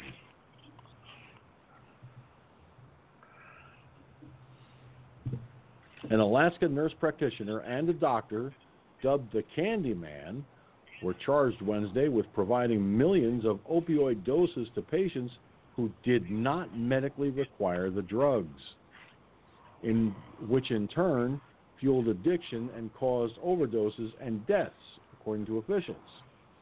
The Alaska U.S. Attorney said 48-year-old Jessica Joyce Spade and 74-year-old Laverne Davidhauser, I'm not sure if I pronounced it right or not, but close enough, were arrested and charged separately for distributing the prescription painkillers.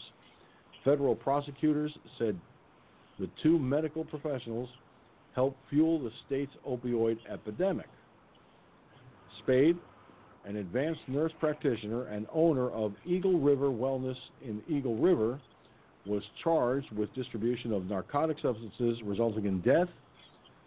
David Hauser, a physician at Family Medical Clinic in Soldotna, I'm not sure if I pronounced that right or not, the name of the town, was charged with distribution of a scheduled controlled substance. Now, Spade allegedly distributed more than 4 million doses of opioid narcotics, including Oxycontin, methadone, and hydromorphine, to 450 patients between 2014 and 2019. At least 19 of her patients died within 1 month of filling an opioid prescription she issued, according to court documents.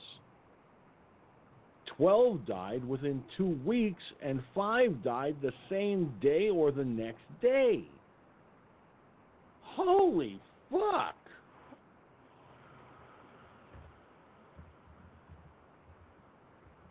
What the hell is wrong with these people?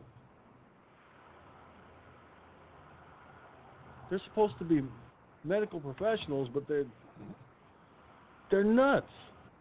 And it all stems from an undercover FBI agent or FBI agents who posed as patients with signs of opioid addiction, but little pain justifying the opioids they sought. This according to court documents. David Hauser still prescribed them the drugs. Now, David Hauser was put on probation in '99 for a 2-year period and fined $5,000 for failing to keep medical records for prescriptions. He was placed on probation again in 2009 for 5 years and fined $35,000 for overprescribing drugs and failing to show concern for patients' well-being. Now, Spade faces a minimum of 20 years in prison if convicted of the most serious charges, while David Hauser faces a maximum of 20 years in prison. Son of a bitch. And there are doctors who want me to take painkillers for my back pain and my knee pain because it gets that bad at times? Fuck no, I ain't touching that shit.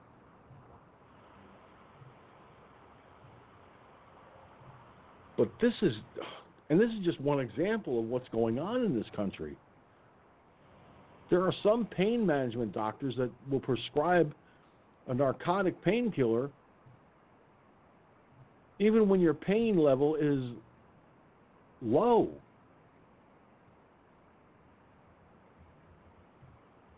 In effect, these doctors are becoming drug dealers.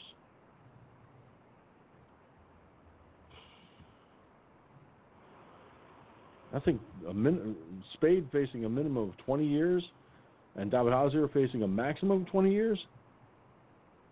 That's a slap on the wrist, in my opinion. What do you guys think?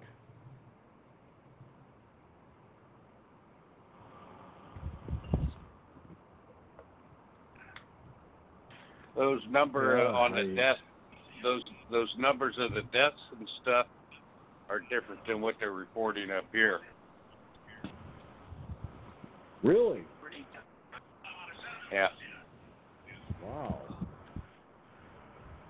What are they saying? Somehow I'm not surprised. They're way over what they're reporting locally. Oh no shit. So they're downplaying it. Well, I don't know.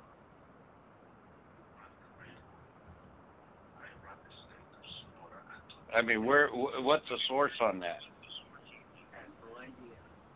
Oh, the story came from the Associated Press and Fox News. Yeah. Okay. Our local station was only reporting a couple of deaths from each of them.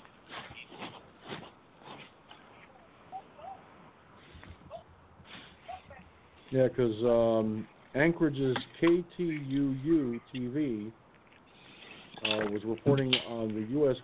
on the DEA's spotted signals, including patients traveling long distances,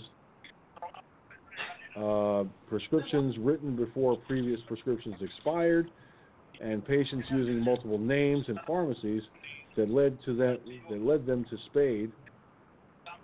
Some pharmacies in Anchorage stopped filling prescriptions written by Spade. Of course, this is according to KTUU TV in Anchorage. Yeah. But somehow I'm not surprised.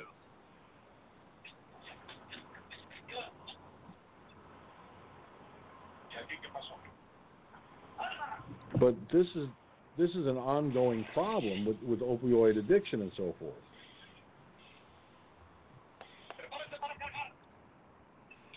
And these medical professionals are only adding to the problem.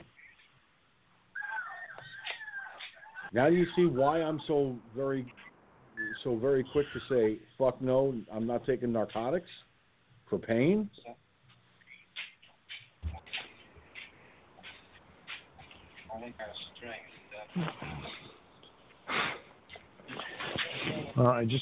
Max just came over to me, took his head and smacked my arm with his head. I think he wants to go out. But I want to show you one thing real quick, George. Something interesting came up. You ever heard of the battle for Bunker Hill? It's something you'll remember for the rest of your life. Okay, here, I just put a link in there.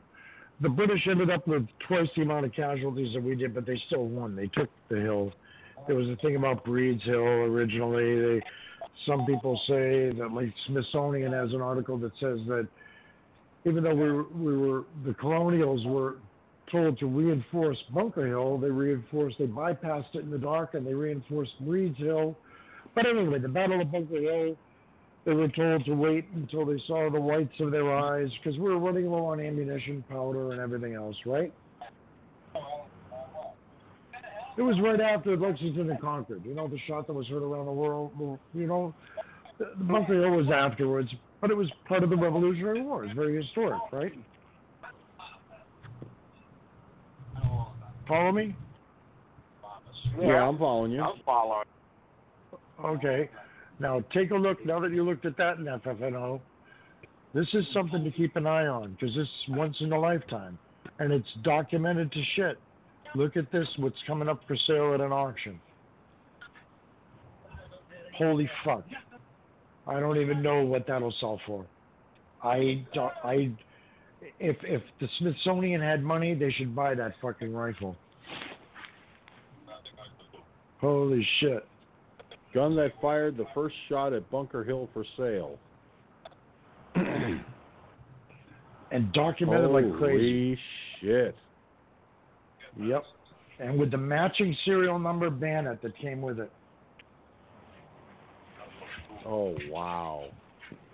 This thing's been documented, It's been written up for years in different magazines and books, acknowledged.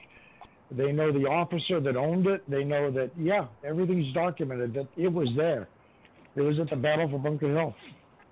And this is the first time that it's ever leaving the family. It's been handed down in the family 200 and something, 40 years or something. Holy shit. That's going to be some serious money right there. I would say so. Boy, did you see it? Yeah. I don't even know what that's going to go for. I don't even know what to guess that'll go for.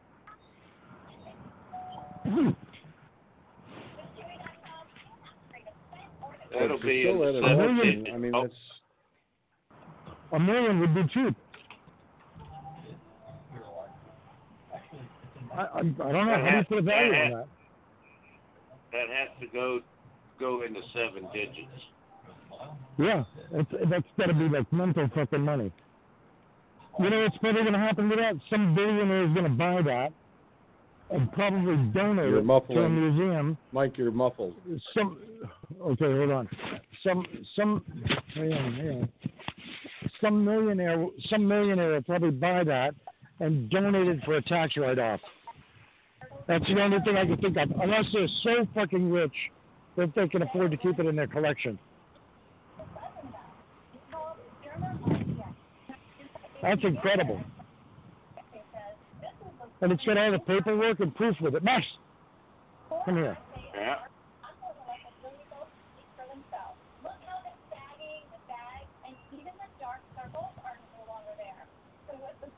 I'm outside and he started to go after something. Come on.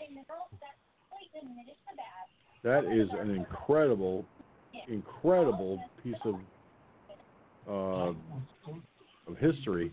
And I'm looking at a close-up of the flintlock itself, and it's in pristine condition by the looks of it. It really is. It looks like it's in great condition.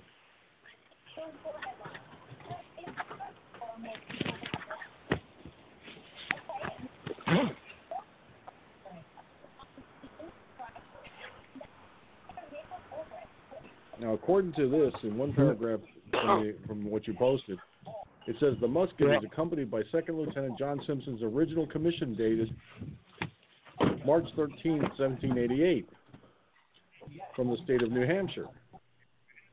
The appointment is in Captain Simon Marston's company in the battalion of troops raised within said state for the defense of the states of New England and New York, commanded by Lieutenant Colonel Stephen Peabody.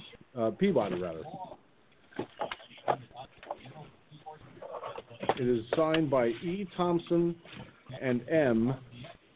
Weir, and has the pressed seal of New Hampshire. That thing's going to go for at least 7 digits. I agree with Boyd. That's going to go for at least 7 figures.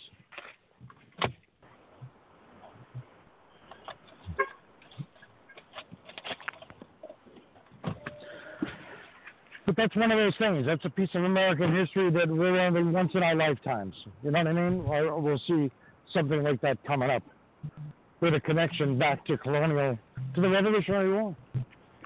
I'm surprised that the family's fucking selling it off. Yeah. It says here in the last paragraph, now that it's up for sale, the new owner will be the first non-Simpson to own the musket in more than 240 years. Wow. I can't imagine why the family would want to part with such a wonderful piece of history that's been handed down through generations. It's our society today. Nobody cares about that. It's how much money they can make out of it. People don't care anymore. There used to be a time when the family and heritage and respect for your family and everything meant more than, no, not anymore. Those days are gone.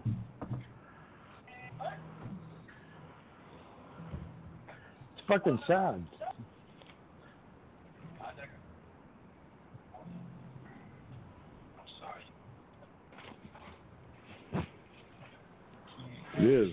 is a damn shame. I mean, I don't know whatever became of the family Bible that my mother had from when my sister Louise was born.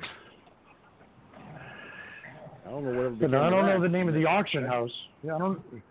But it'd be worth it to monitor that auction house to see what that ends up selling for, and where it ends up. You know, it'd be kicking the ass if some Saudi Arabian fucking multi-billionaire oil money buys that thing to put it on display in Saudi Arabia or something. I mean, to them, that's just pocket change.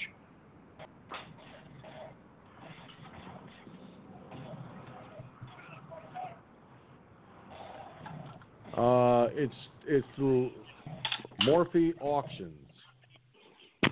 Yeah. I'm going to put the link in the FFNO to the auction house.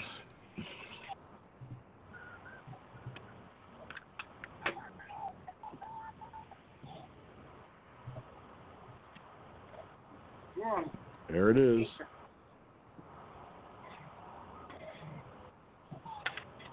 But let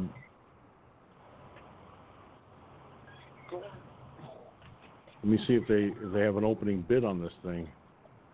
Holy shit! Minimum bid $50,000. Current bid $75,000.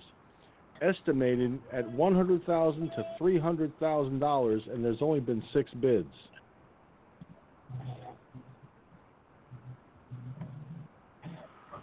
It's going to go for more than that. Son of a bitch. Oh, easily. That's going to go for a lot more than that. Yeah, that's not going to get sold cheap. That's who are they shitting?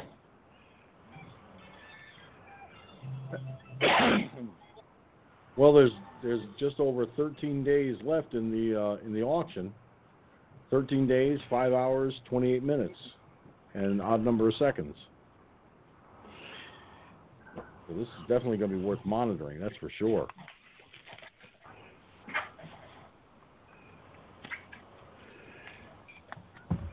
So that rifle saw the British. Mm-hmm. That's something.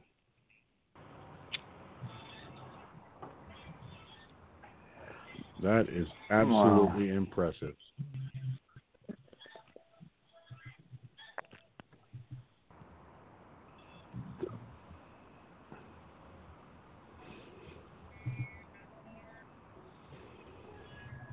Wow, this is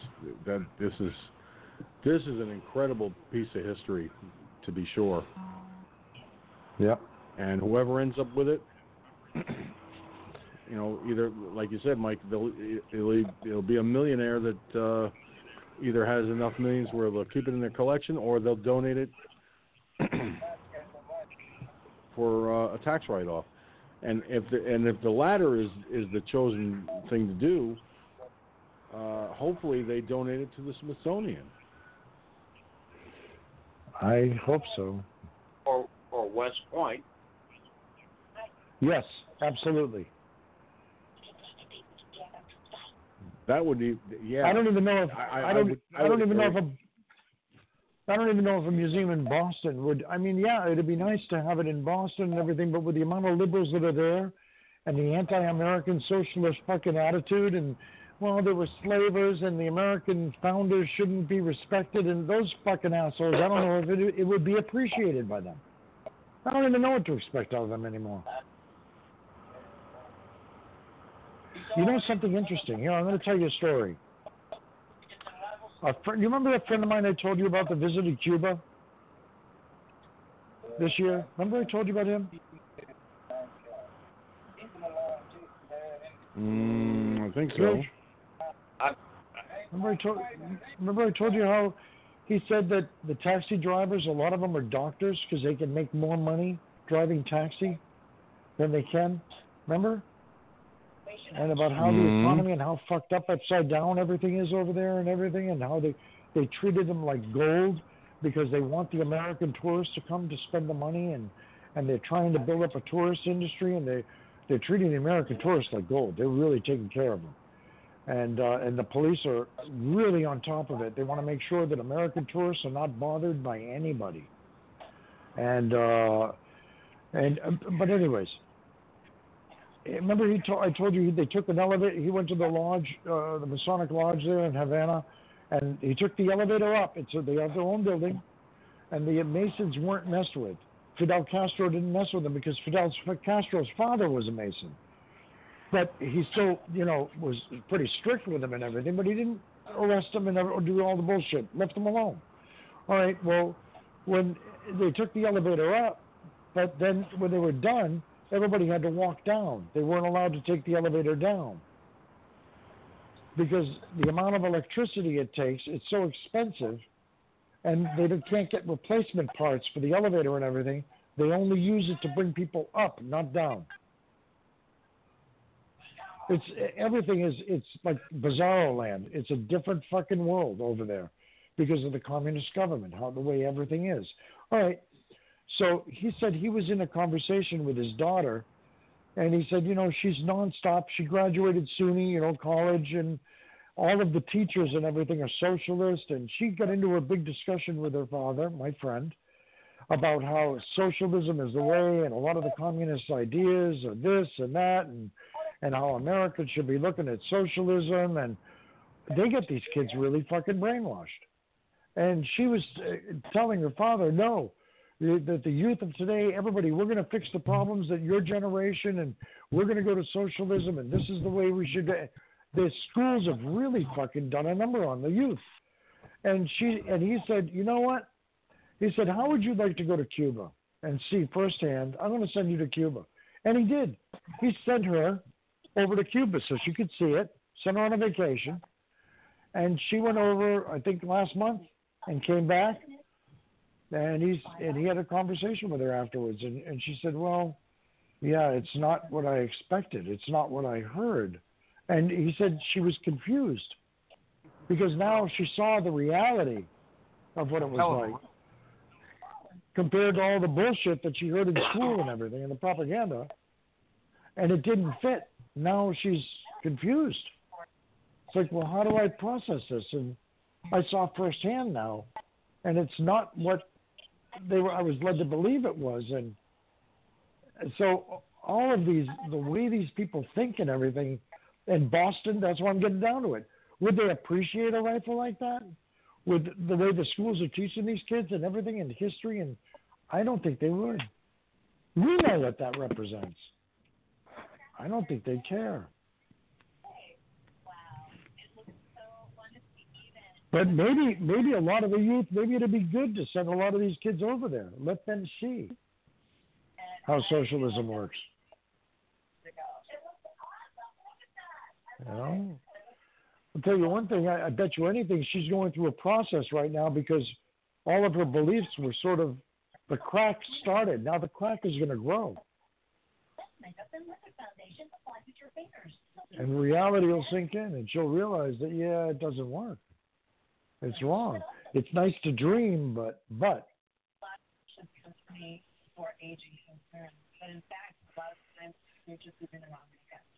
I'm glad he did it. Not all of us can afford to do that. Here, I'm going to argue with my kids, and I'll show you the difference, and I'll send you to Havana. That's an expensive proposition. But good for him. I'm glad he did it.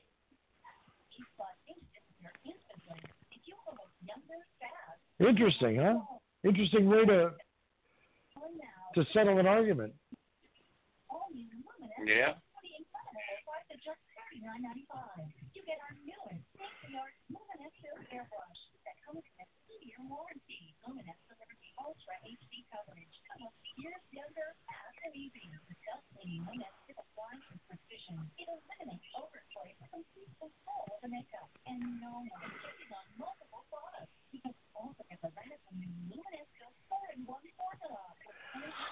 If they could go after the major museums to purge the major museums, the big museums of what's in there that doesn't fit their bullshit, I bet they would. Look at that museum down south. Remember we were talking about it on George's show a while ago that went out of business because the city council came after them because they had Confederate items on display. It was a Civil War museum. Doesn't matter. They didn't want anything with the stars and bars, anything Confederate displayed. So the museum ended up closing. They went out of business.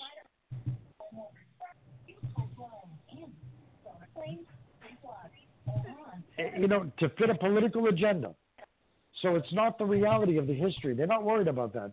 They don't care about that. It's their vision, the way they look at things, that's more important than the actual history. Mm-hmm. So I have no doubt that places like the West Point Museum or anything else, they would love to get in there and start throwing shit out. They're no different than ISIS, the way ISIS chipped away at the Buddhist monuments and that mountain that had all the carved Buddhist statues and everything, and they destroyed them. They're no different than them. No. That was the Taliban. Yeah. Oh, Taliban, rather. You're right.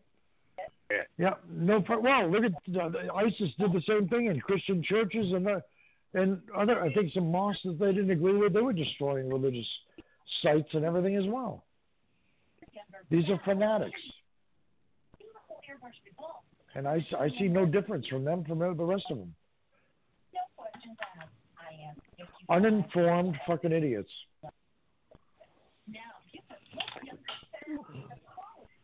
Well, speaking of uninformed idiots, get a load of this. I just came across this little story. California bans hotels from using tiny plastic bottles. Get a load of this liberalized bullshit. Hotels in California will have to stop giving guests small plastic shampoo bottles under a new law.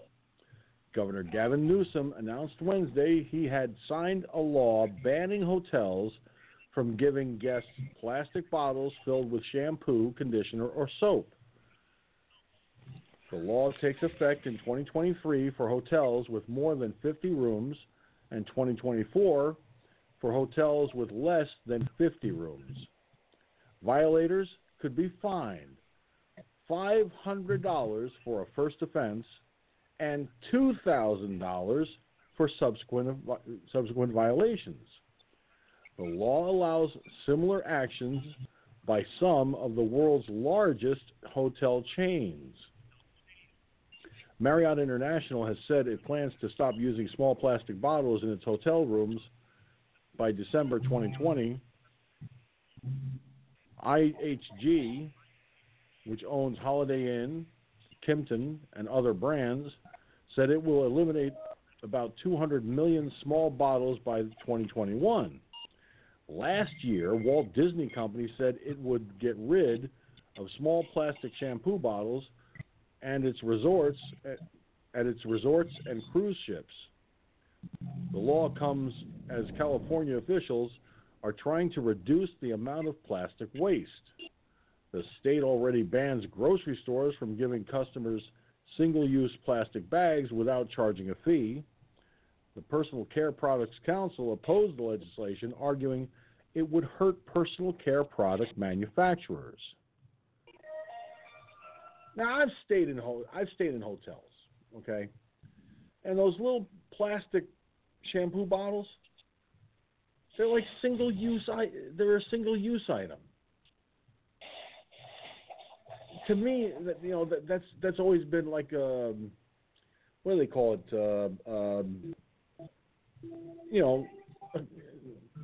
Shit, I forget what the word. The word I'm trying to think of is on the tip of my tongue. It was basically like oh fuck, here we go. It was a well, basically, the hotels would put that stuff in the hotel rooms, kind of like as a convenience or something along those lines, and people chose to use them or not. Now, when I stayed in this one hotel on occasion down in Fishkill, New York, when I was homeless, one of the I would be set up, with a night or two in this hotel, especially when it was really cold and to the point where I would be freezing to death. And you had the little bottle of shampoo, the little bottle of conditioner, and of course a bar of soap, an individual small bar of soap. So it was, it was basically like a courtesy thing, that the hotels would put out there. And to me, this is just stupidity on the part of California, because these little bottles are, Christ, they're maybe what, an inch and a half high. They're very small, and they're like single use.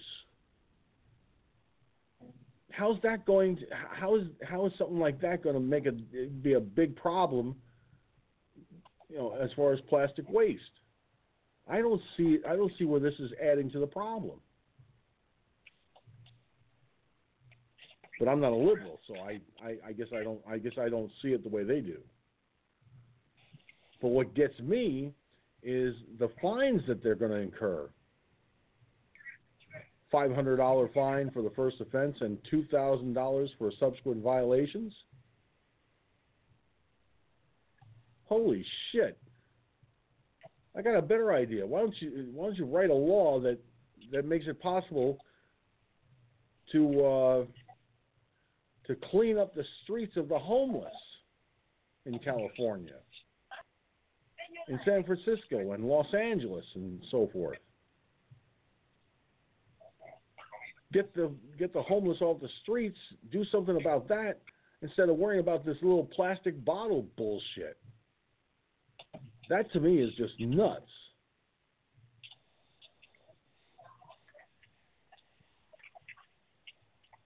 So now, when you go to stay in a hotel room in California, you're going to have to go there with your own bottles of shampoo and conditioner and soap.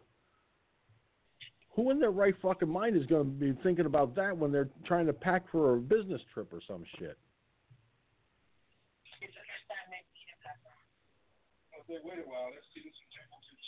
Talk about stupid.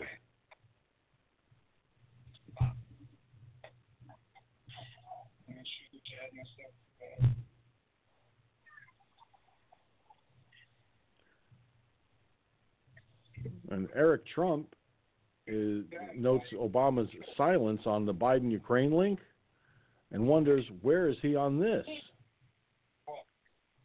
That's a good question. Obama hasn't said very much at all since he left the White House. Which is a good thing. Well, yeah, I mean, I agree with you, Boyd. It's a good thing that he hasn't said anything, but I'm rather curious as to why he's not defending his former VP.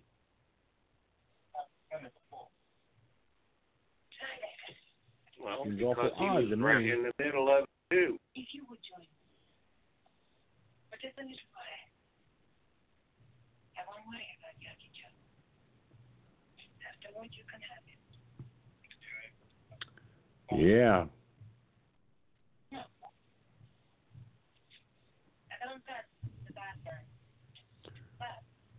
Oh, this is curious. Apparently, a U.S. official has been charged with leaking secrets to journalists. No.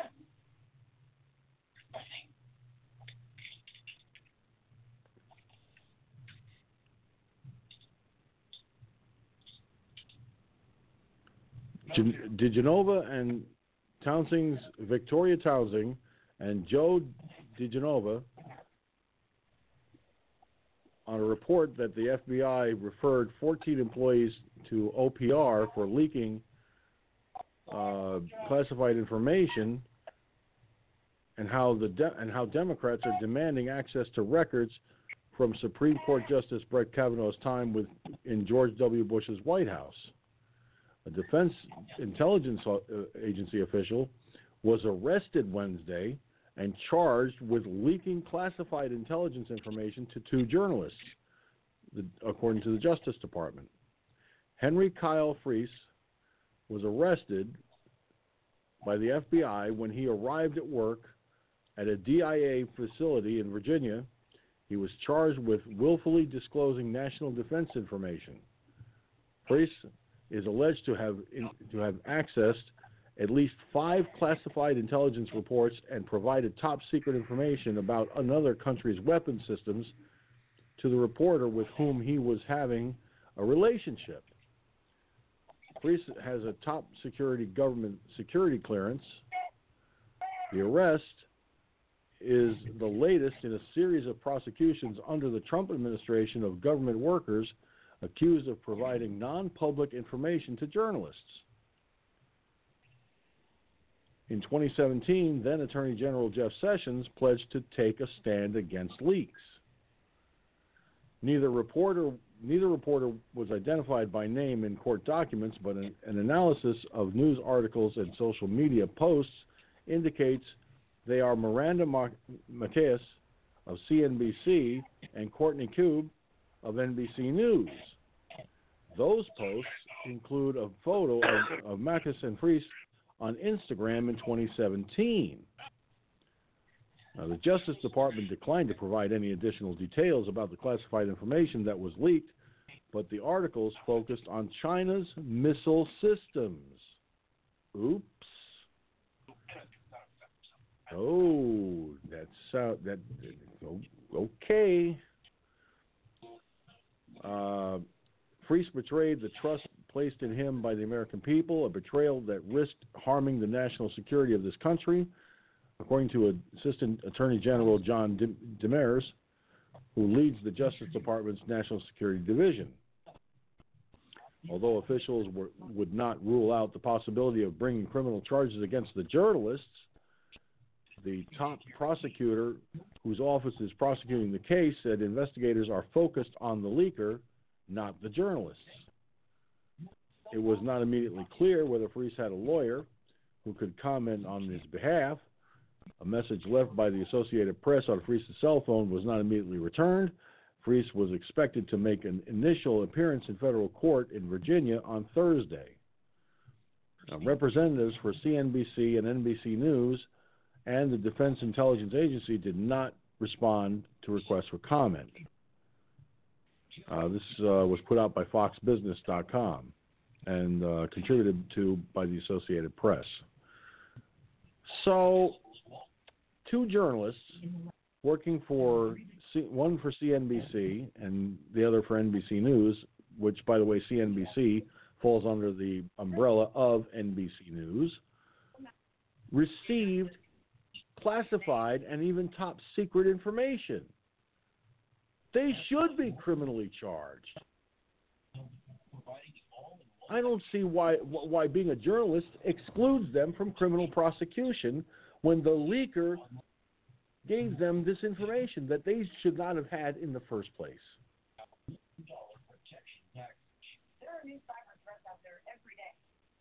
Unbelievable.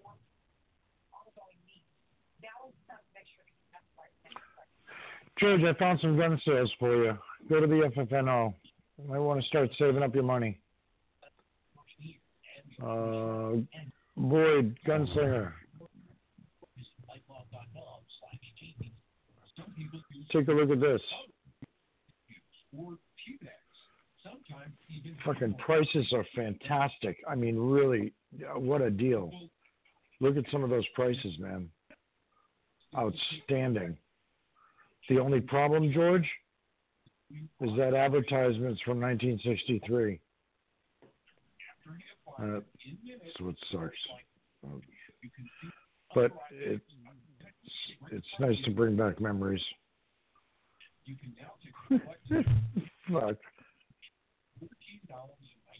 Yeah, sure is.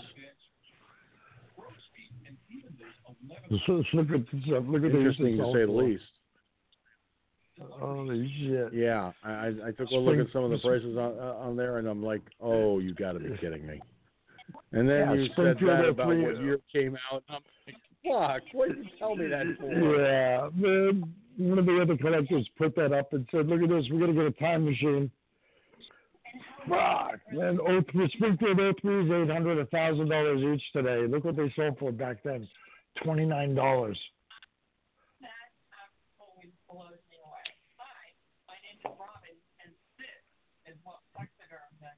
Well, I don't know what to tell you there, brother. I really don't. Well, it's depressing. But, no shit. Fuck. Very depressing. Well, gentlemen, I hate to do this, but we're coming up on to the last 4 minutes of the broadcast, so I'm going to get ready to cut this puppy down for the night. Cut the hair off the dog and let it walk around in its birthday suit. Yeah. So, Boyd, Gunslinger, Mike, thanks for being here. I don't know what happened to everybody else. I mean, it seems like, I'm only getting 2 and 3 people, it seems, anymore. I'm surprised even Ron Rick wasn't here tonight. I'm actually surprised that Iggy Mom didn't show up either.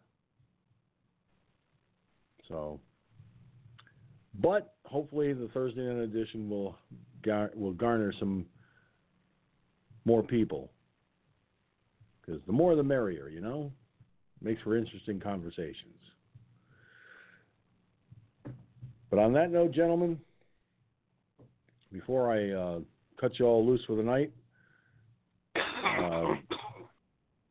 just one thing I want to say without fear of contradiction. We'll be back for the Thursday night at 11 p.m. Eastern, 10 Central, 8 Pacific time. But most important of all, we'll be here, and I am hoping that you guys will be here. Come early because you'll find out stuff that's coming up. You're missing out on. So we don't want that. No. Not in the least. But, gentlemen, my thanks again for being here, and to all of the people watching and listening by archives. And we'll see you on the Thursday night edition, when we'll do it all again. For the comments I've made, that's the way it is from my perspective. I'm George Sinzer, and this has been Firefox News Online. Fair, balanced, and always responsible. We'll see you next time. See you later. Yeah. Good night.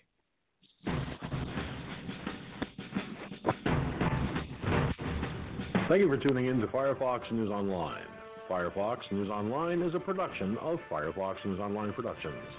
Any rebroadcast, transcript, either in whole or in part, without the express written permission of Firefox News Online Productions and its owner, is expressly forbidden. Copyright 2019, all rights reserved. If you have any comments you'd like to share, we'd like to hear from you. Write to comments@firefoxnewsonline.com. That's comments@firefoxnewsonline.com. And if you have any stories or topic ideas you'd like to send our way, you can send them to WeReport@firefoxnewsonline.com. That's WeReport@firefoxnewsonline.com.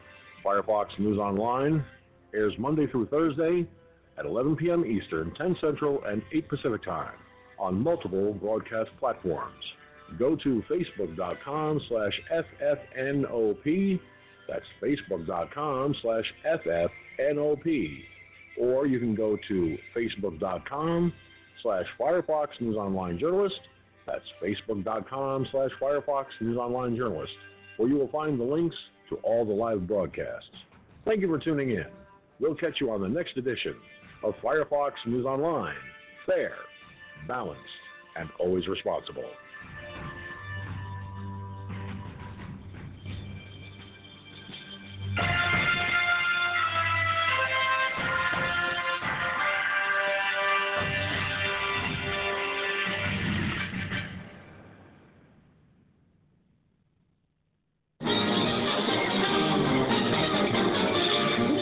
That's all, folks. So let it be written. So let it be done.